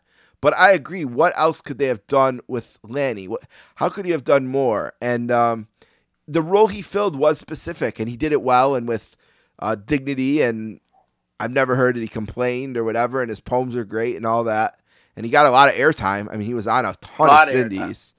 So maybe in the end it worked out for him. But yeah, when I hear his question, I think, what could have they done more with Lanny? And right now I don't have an answer for it, but it's maybe something we can ponder. And Kevin, get back to us. Is that kind of where you were going, or were you thinking something different? But that's kind of my answer there. And I also always thought he should have had an LJN even before he was the Genius. Yeah, because they made Corporal Kirshner, they made Outback Jack. You know, not everybody was Hogan and Andre the Giant. So they made some of the lower card guys. He could have came with the Frisbee and everything. Yeah. I think that would have been a really cool figure. Yeah, I think they missed out on that one. What a bust he is. That was a pretty big bust. Kevin, stay safe out there, buddy. Yes, sir. All right, we're going to the Facebook page. Dave and I, one of us, will post a few days before we jump into this, and people comment. And I want to give a shout out to Chet for sticking up for the Hulk in the comments. We had Chad Gregorits. I think it's Grig Torres. Good guy. Grig Torres got a little nasty with his language towards Hulk, and Chad had to set him straight. Yeah, brother. So, Chad Gregor-Tits, be careful with your Hulk comments there, or Chet will check you. Jamal Artis says, which team was your favorite of the night? After 1988, we got no more tag team matches. Should they have kept doing tag team only matches? All right, 2 questions. I'll start with the second part. Yes, they should have never stopped doing these tag team matches, especially not when they had so many teams in the division in the late 80s and 90s. Absolutely should have been more of them. Disappointing that they stopped them. They're the best thing about the first 2 Survivor Series are the 2 tag matches. What was my favorite team of the night? Probably the Face tag team, because like I said, it had 3 of my top 10 tag teams of all time on one team with the Bulldogs, the Hearts, and the Rockers. So it's hard for me not to pick them just based on that. And the underdog story, the Conquistadors, which stole my heart that night because of their gambling odds.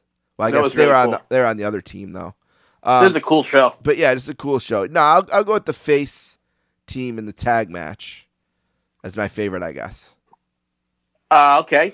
Yeah, the first part of the question, yeah, of course I wish they kept going on with the tag team elimination matches. That's a big key to what made 87 and 88 great pay-per-views, like I said before. But I think why they got away from it, they were trying to showcase more matches instead of just saying, oh, order this pay-per-view for 4 matches.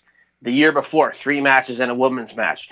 They wanted to have Dusty's team against Boss Man's team, Roddy's team against Rude's, Hogan's against this one, Savage against that one, Andre against that. It's more to advertise. Oh, look at all this shit. So 4-on-4 with the tag teams mixed in. There's more to advertise, goes quicker. No, casuals don't get bored with it. I don't think it worked out. I like the old way better, but I think that's why they did it. And the second part of your question, my favorite team from this show, I'm not going to go with the Hogan team. I'm going to surprise everybody. I love that Andre team. I love that. The Minnesota boys, yeah. Rick Rude and Mr. Perfect are together, and Mr. Perfect's just starting out. You know what I mean? In the company, you got the King Harley Race, one of the all-time great professional wrestlers, one of the greatest of all time, in there with Andre on the same team. You know what I mean? Then throw in, the strongest man in the world, Dino Bravo, into the mix. I think you got a great team. and I just love that match so far. That you asked me 2 days ago, I would have said that's my least favorite match on this card. Now it's my favorite. That's a great So one. you never know. Our friend Mick Price is more of a comment than a question. He says, the affiliate podcast, Jeff Allentown's favorite show. We mentioned it. And honestly, it's become one of my favorites as well. It was just a legit fun ride of a show. The main event drags a bit with the key drama, but the resolution is excellent, as is the follow-up. Okay, I could see that a little bit. I didn't mind it. But good call, Mick. Good to see you. Love having your support and having you as a listener. Thank you. Another great guy. Thank you, Mick. Fellow Atlanta Braves fan Jay Hinchy checks in. This guy gets a bad rap, this Jay Hinchy, sometimes for some reason. I'm into him. But he's always welcome on this 24-inch podcast. He's great with the current stuff. He tells it like it is. Yeah, good for him. In my opinion. All right, Jay, we're a fan of you here. You're over with us. Did you think it was odd Mr. Fuji turned on Demolition, who were the tag team champions for the Powers of Pain? We talked about this. No, it wasn't odd, because for Fuji, he craved two things, power and money. And he was only getting one of the two with Demolition, the money. He wanted the power. He wanted to take the power back. And in his mind, he could get the money with the power all in one by just making a quick switch and turning on Demolition, who in his mind was only great because of him. So remember, if there's anything bigger than Fuji, if there's anything bigger on Fuji than Axton's match, it's his ego. And his ego told him he's the reason they're successful. And they were wrong to try to take the power from him. So he's going to turn on them, go with the Powers of Pain, who are also big and bad and strong and certainly capable. And he's going to get the belts back, which will bring the money, but he'll have the power. And it was about the power for these guys. They're the bosses, as we call them in our house, and it was about the power. So that's my answer to that one. Dave? Yeah, like I said before, I'll keep this a little brief because I said it before, but I agree with Steve Bennett to a point. I think they should have had some dissension a little bit on Superstars before it, or just maybe Jesse saying something. Hey, right. McMahon, that's I hear more that. of a booking issue, though. We're talking kind of more of a kayfabe. Fuji, kayfabe. Well, yeah. Fuji's motivation here. Yeah, I mean, okay. Yeah, I'll take it. It was a little hard for an 8-year-old at a time, but it all makes sense now. When all said and done. All right, that's it for the emails. Thank you. Again, you can do 24inchpodcast@gmail.com. You can reach us on social media, either on Twitter or on Facebook or Instagram. Dave checks that every day, posts photos on there. You can go that direction, or you can go to the Facebook group too. So that's that. Dave, with all that said, we have 2 shows left in our first season, which started back in December of 2020, which means with December of 2021 coming up, we're having a birthday. We do about 2 shows a month. We have 2 left this year, which means we have a birthday show and a season finale. And we're here today to tell the people what we're going to do to celebrate our birthday and our finale. So, Dave, why don't you give it to the people? All right, brother. One of my all-time favorite shows. Only one way to go for the anniversary of the 24-inch podcast. We're always a good time over here. Nothing too serious. We like to have fun, talk about the good old days, and nothing more fun than the 37th annual Slammy Awards from 1987. One of my favorite shows of all time. 0 wrestling on this show, but as you know, I don't give a shit about stuff like that. We got a nice brawl on this show, what kind of makes it, between Hacksaw Jim Duggan and the King Harley Race. And we're going to be loose as a goose, like the girls down the street covering this show. Maybe doing a couple shots, maybe doing a couple toasts to the 24-inch podcast. And some of that 1987 WWF wrestling album, Pile Driver, music and awards. I love it, man. We're going to have fun. Can't wait to do it. And then for our season finale, we'll be doing...